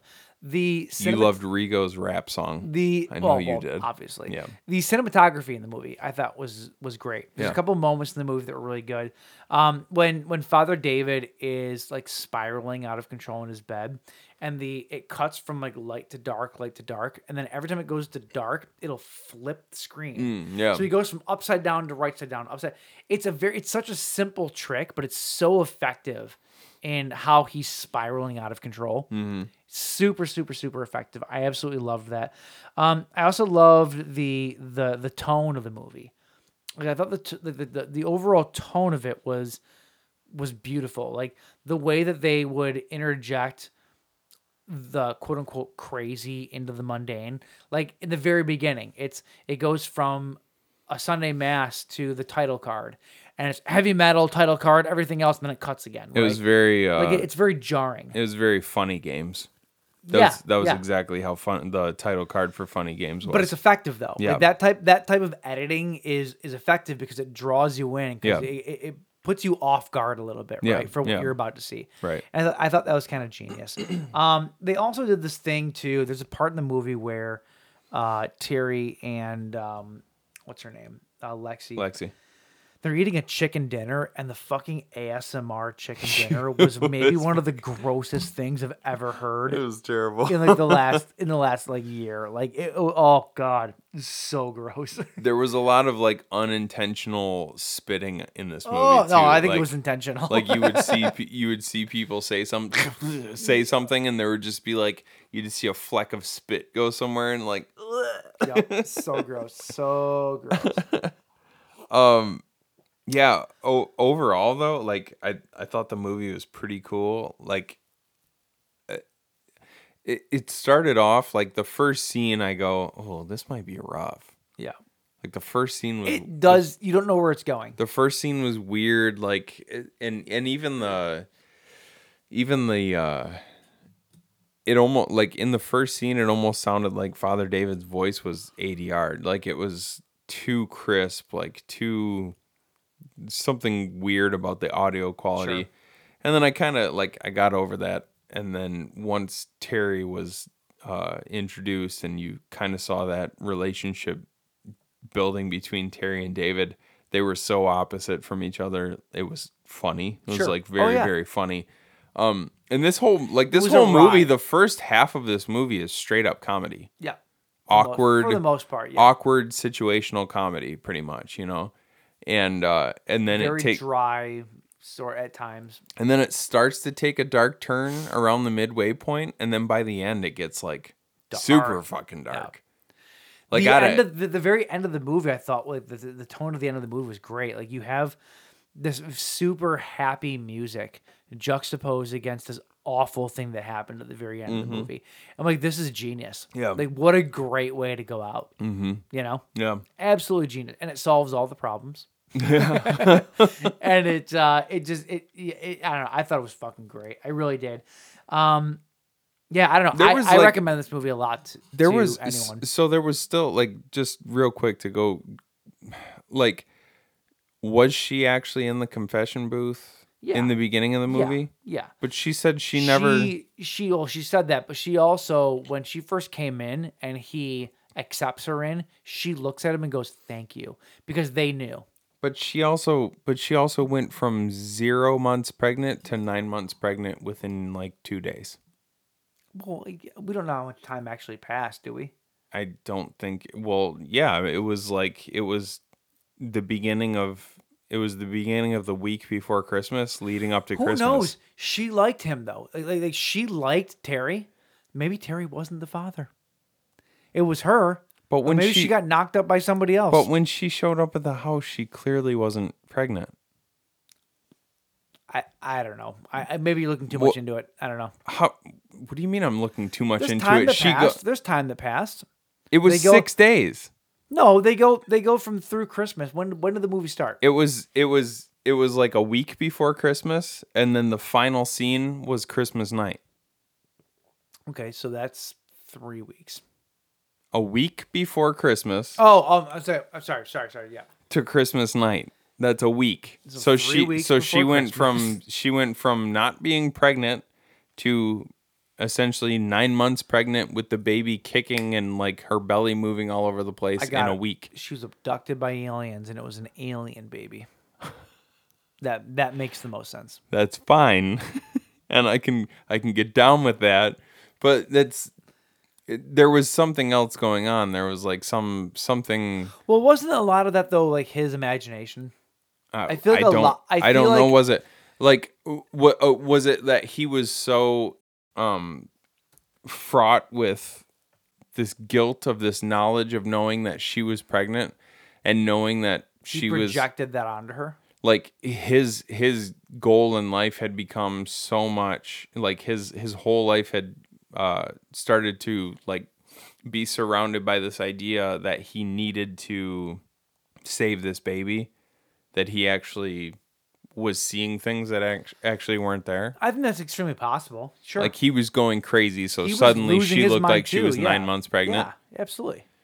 Because but wasn't there like an underlying like? I go back and forth. Like, was he going crazy, or was there like an underlying evil that was happening too? No, there is no underlying evil. I think that she was pregnant long before it. She tried to pin it off on him because it's exactly what he said it was. You guys are playing me. But it wasn't Terry playing him. It was her. Like, Terry was unwilling in this whole thing. She knew what she was doing. Father David was exactly right. He called her out on it. But he's also going crazy, so we're seeing it through the lens of him. So you don't think there was anything supernatural going on in this movie? No, God, no. Not even in the least bit. No. Unless you count the fact that he's a Catholic priest. I don't know. I don't know. I don't see anything like that whatsoever in this movie. I don't. I'm not. This is all mental illness to me. All of it. Yeah, I don't know. I go back and forth because it could be either. It could be either. The movie gives no example whatsoever of supernatural anything. Well, a woman suddenly when she's walking out of the house at the very end, she's barely pregnant. I think she had a baby belly, which maybe a bump, maybe, but she's probably been pregnant for a while. At the beginning of the movie, that takes place 6 days before the end of the movie, Terry is telling David that his girl is acting weird and hormonal. Yeah. That means she's obviously not showing that she's pregnant yet. He's also an idiot. And then by the end of the movie, so you're just gonna play off the fact that she's 9 months pregnant and he didn't notice. Said 9 months. No one said 9 months. She's got a huge belly at the end of the movie. So maybe she ate a burrito. Oh my God! All right. I don't know. I think you're looking way too far into this. I really do. I don't think you're looking far enough into it. I think that her belly was bigger because they wanted to prove a point in the movie. I don't think that was part of the narrative. All right. I don't know. I don't know. That's just me. I also didn't. This is weird because usually I'm the one with the weird theories. This isn't a weird theory. For somebody to suddenly go from not pregnant to 9 months pregnant in a week is a strange thing. Nobody said 9 months. Where do you keep getting 9 months from? I'm just saying because of the size of her belly. When she moved into the house, she had no belly at all. By the end of the 6 days that she had been living there, her belly was out to here. That doesn't happen in 6 days. I don't disagree with you. I just don't think that it has as much to do with the story as you are projecting onto it. Why wouldn't it? I just don't think that it is. Why would it be there if it didn't have anything to do with the story? I don't know. It doesn't make any sense. I just don't see it. I just don't see it. I also didn't look anything up about this movie to find out. I don't see this as supernatural at all. So I think it's mental. So we're seeing it through the eyes of him, of Father David, but that's about it. Yeah. I don't know. All right. We've talked way too long about this movie. Well, it was interesting, though. Was it? I thought so. All right. I guess not. Yeah, fuck off then. Yeah, so anyway, the next movie, Puka. Puka, baby. Which is from Into the Dark on Hulu. Yep. Came out in 2018, is that right? Correct. All right, let's get into it. Directed by Nacho, let's see here, Vigalondo. Nacho Vigalondo. Did I get it right? I think I did. Probably not. He also directed, like we said earlier, ABCs of Death. He did, in the very first movie, he was the very first segment. A is for Apocalypse. I don't actually remember which one that was. I think I do remember that one. It was a guy, I think it was a guy laying sick in bed or something like that. I don't remember exactly what happens. In the hotel room? I think so. But then all I remember is somebody drawing back a curtain and there was a huge asteroid hurtling toward the Earth. Okay. I'm pretty sure that's what A for Apocalypse was. I'll take your word for it. A struggling actor takes on a seasonal holiday job as a mascot for the year's hottest new toy, Puka. However, after putting on the costume, he develops two personalities, one for himself and one for Puka. We talked about the other movie being very mental and cerebral. Mm-hmm. This movie is 1,000% more mental and cerebral. I disagree. To the point where I would say this movie gets a bit confusing. Really? I thought so. I didn't think it was confusing. I thought so. Of course you didn't, because why would we ever see eye to eye? Let's see here. You have Nashia Attendi, who plays Wilson. Why can I not find this fucking Or Nyasha Attendi, who plays Wilson, who is the main actor. He's the guy that plays Puka.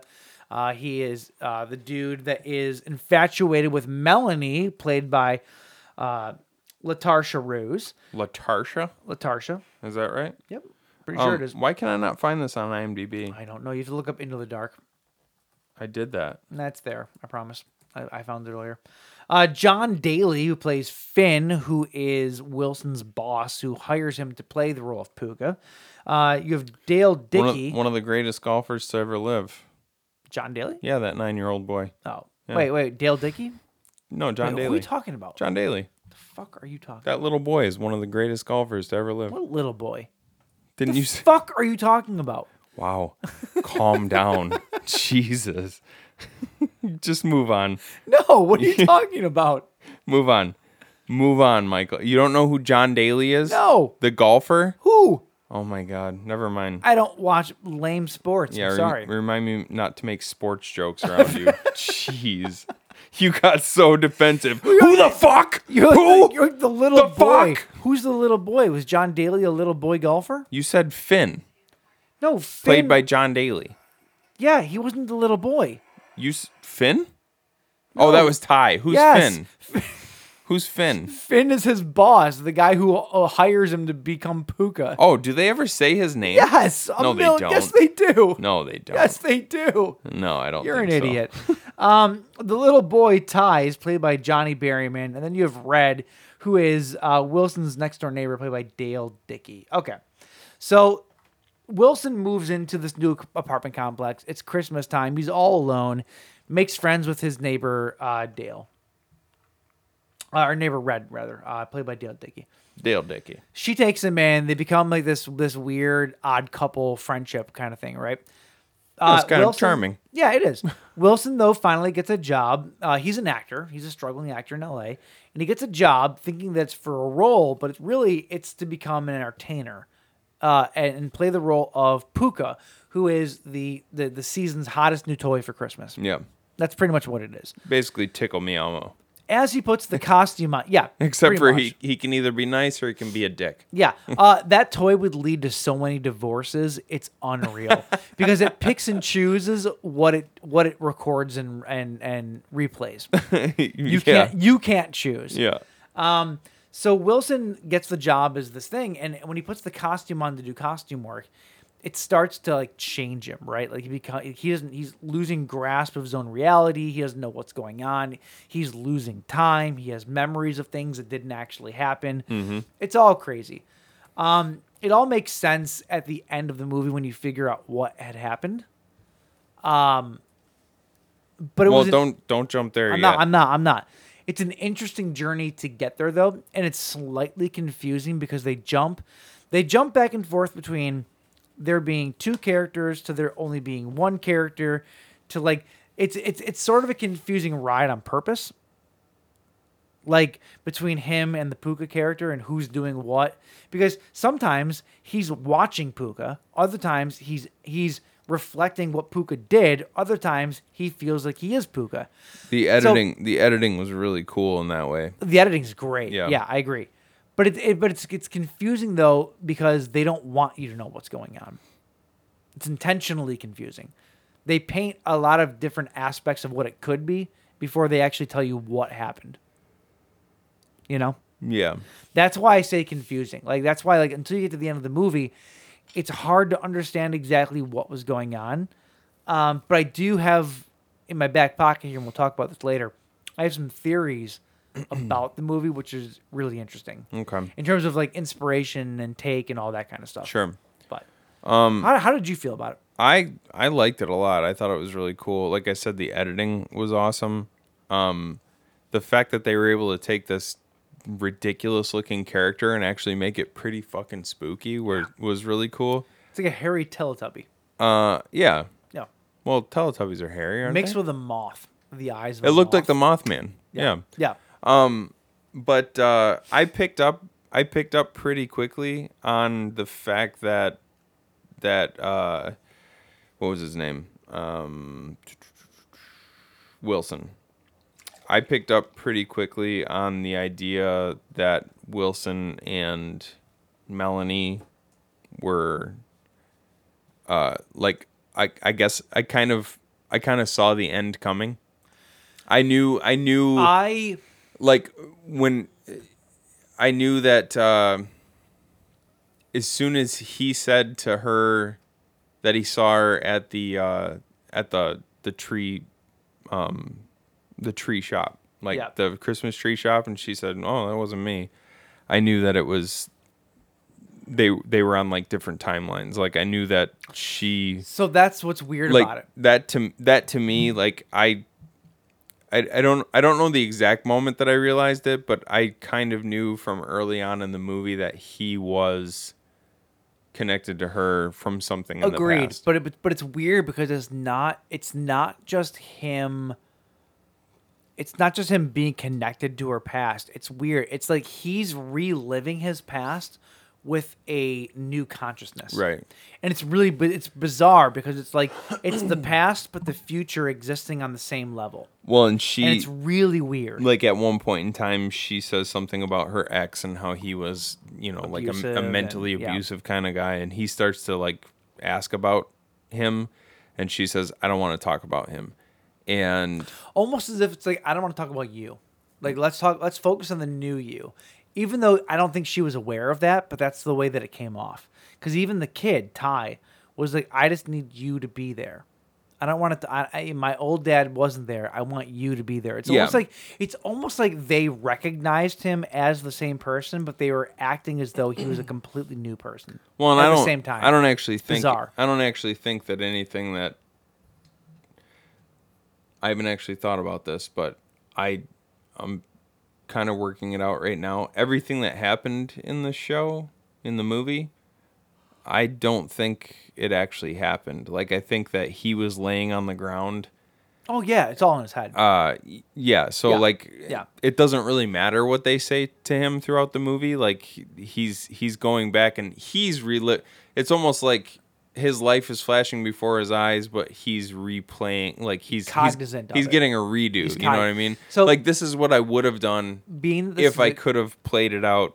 If I could have been a better man, if I could have like played it out in a better way. My first thought about this was that being that it's a Christmas movie, is that the Puka itself, even though it's evil, it also played the role of the ghost of Christmas past. There's a little bit of that where he's in the street dying and he gets approached by the ghost that takes him back through his life as he's lying there on the street to relive his life, Right. see all these awful things that he did, right? Right. There's a part of that there. I don't know if that was intentional. That's what I was picking up at one point in time. No, it is because it's almost like a Wizard of Oz kind of thing too. So that was the theory that I never picked up on. Oh, really? But I saw people online talking about this, how it's every person that he met is in his life is in that last scene. Is in his life previous. There's Puka. The two ambulance drivers are his manager. And who was the other one? It was his manager and somebody else. That person didn't play a huge role, though. Yes, they did. Did they? Yeah, it was. I don't shit. think so. It was. Yeah, it was. Fuck. I took mental note of it and then the only person I couldn't place was so in the car was Red. Yep. With her forehead smashed in. Who was the passenger in the car? There wasn't. There was a passenger. Yes, there was. I didn't see a passenger. There was somebody in the passenger seat. It was just Red. No, there was a passenger. Because I thought, who the hell's that? Because everybody else in the scene, there was his wife, there was his son, there was Puka, there was the two ambulance drivers who. Oh, one of them was. So did you notice that throughout the entire show? I keep calling it a show because it's an installment and throughout the entire movie, the same guy keeps popping up. Did you notice that? Which guy?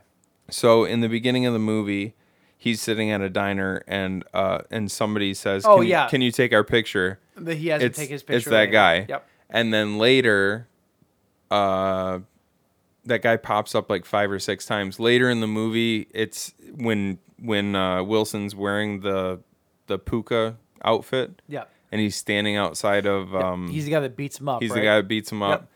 And then he's the guy who he the other passenger? He's the guy who takes the picture. So in the beginning of the movie, he asks Wilson to take a picture of him and his family. He's the guy who takes the picture of Wilson and his family with the Christmas tree. So that guy pops up. So that's the other. He's the other ambulance driver. Ah, okay. And then there was. I did not. And then there was, and so the only person I can't place is the passenger in Red's car. Yeah, no, like I know what you're talking about. Oh shit! Sorry. What are you doing?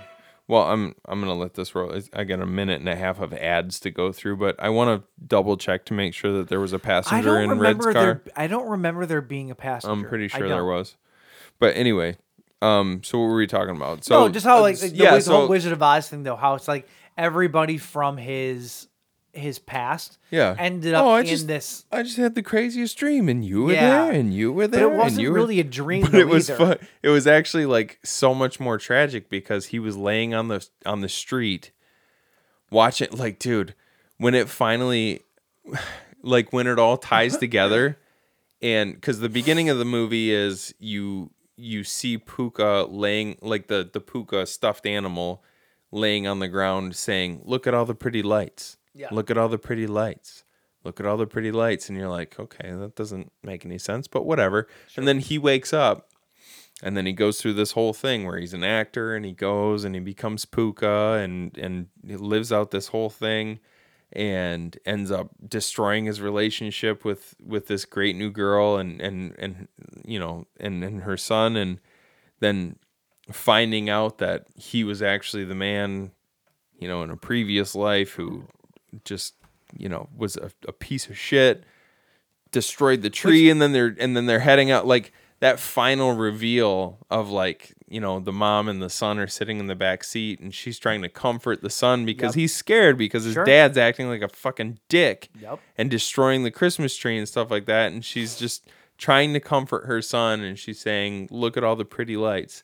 And Puka hears that, and that's the last thing that he repeats. And like, well, he's laying on the ground. It makes sense. Yeah. God, that's fucking like. It is creepy. It's super. It's not creepy. It's heartbreaking, dude. Well, it's creepy in the sense that like that's what he recorded. Right. Yeah.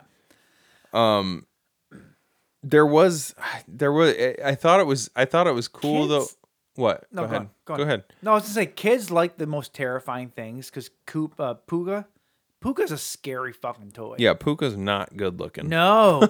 Why do kids like such creepy things? I don't know. I don't get it either. But it's kind of like, I mean, Furbies were not real cute either. No, the Furby They were is a creepy fucking as shit. Puka.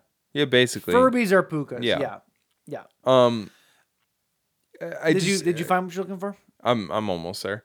Yeah, I thought it was cool, like how they tied in his, like, because it does get pretty creepy in the middle third of the movie with him like going crazy and seemingly committing these horrible acts like murdering Red, and then like you see it cuts back to him like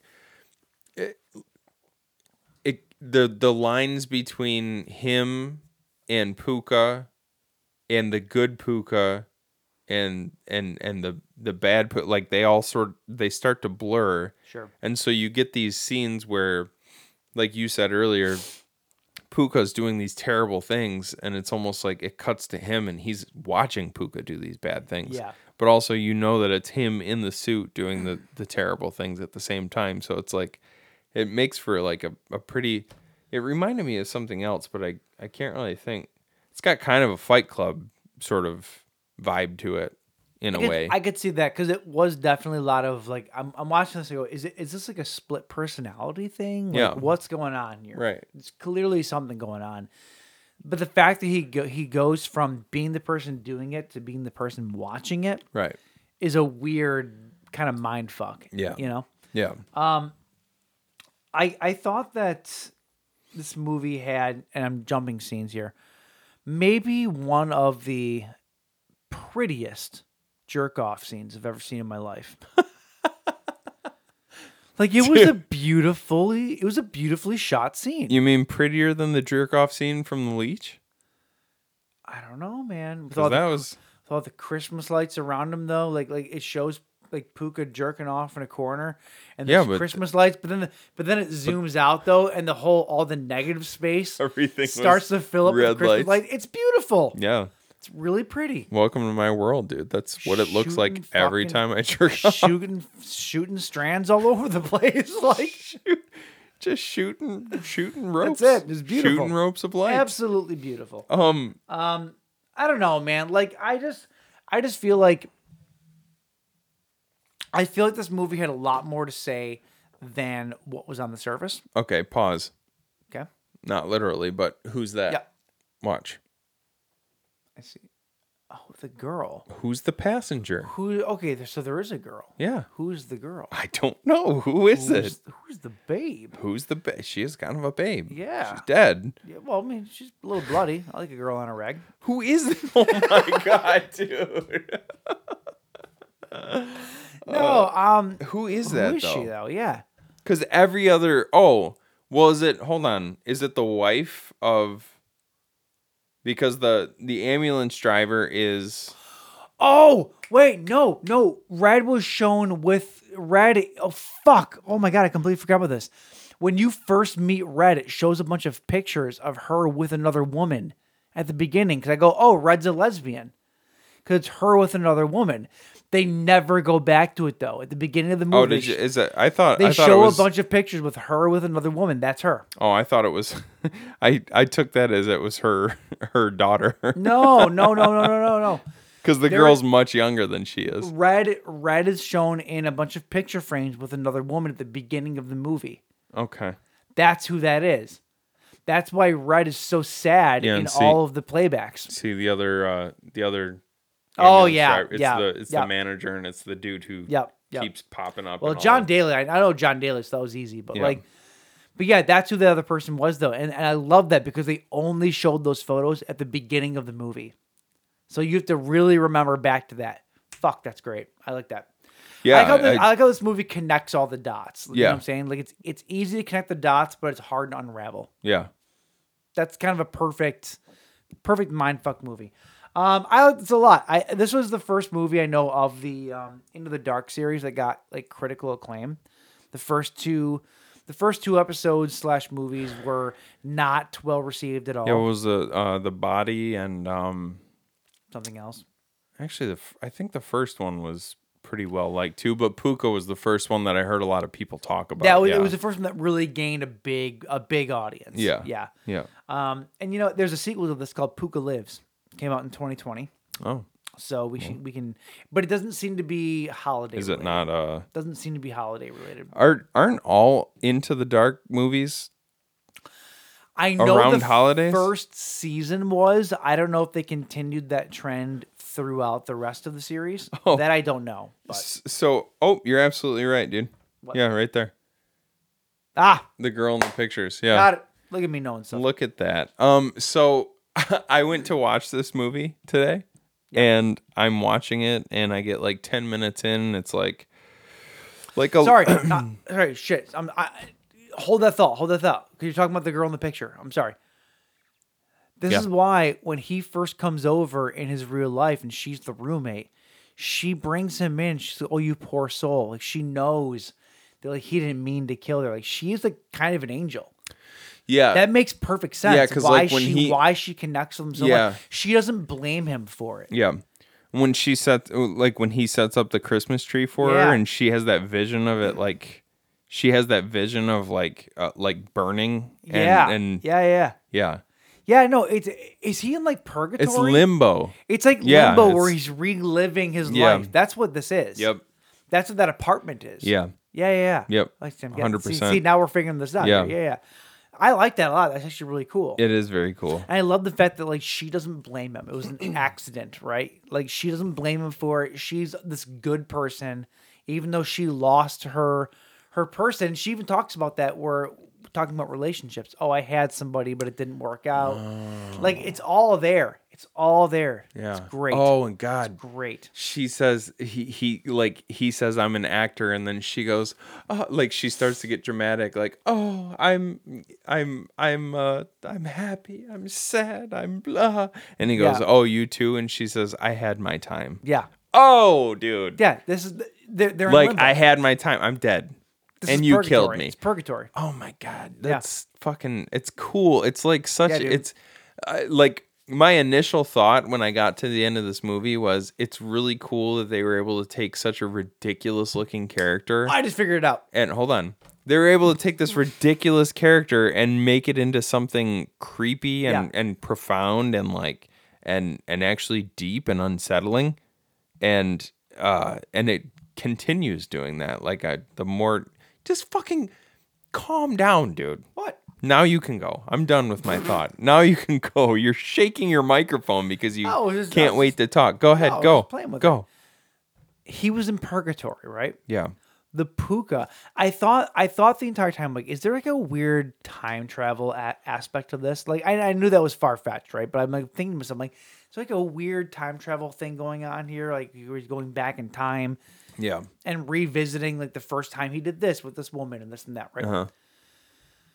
He's in purgatory. Uh-huh. The Puka is almost like his gateway into reliving his past. Like I said, the ghost of Christmas past. Mm-hmm.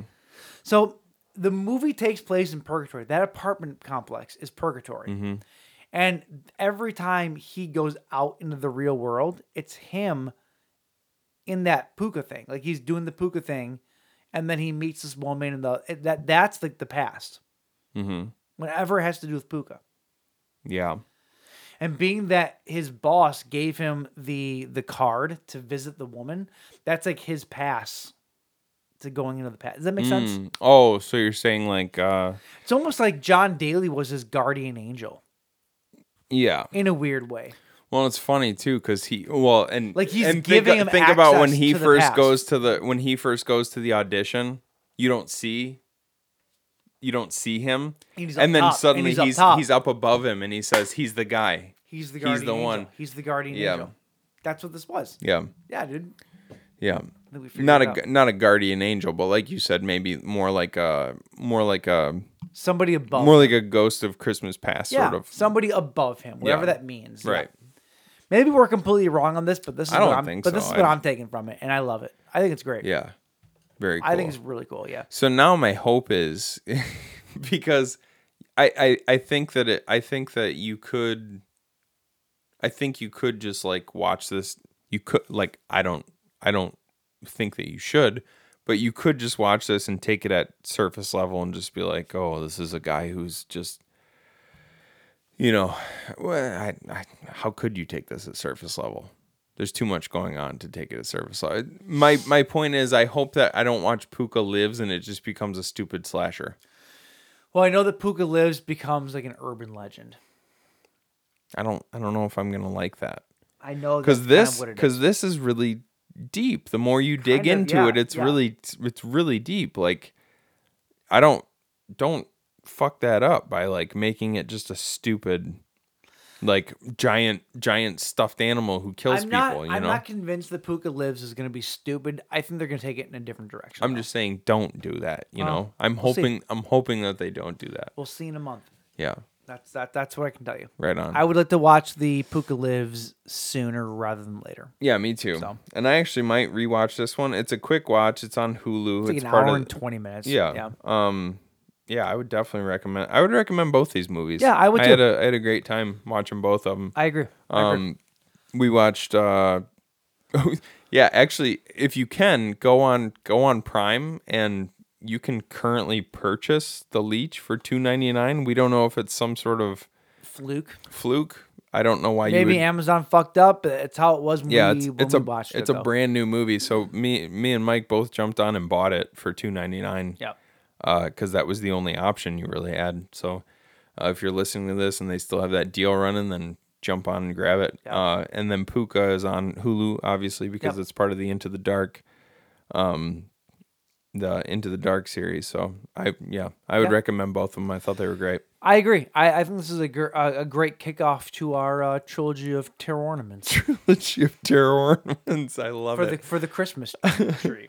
Yeah. So anyway, next week, do we know what we're doing? No. But we'll figure it out. Yep. We'll let you know. We'll fucking figure it out. And even if we did know, we ain't telling you. Yeah, we wouldn't tell you because it's a surprise. Just like Christmas. Yeah. All right. We are Santa Claus. Yes. Think of it that way.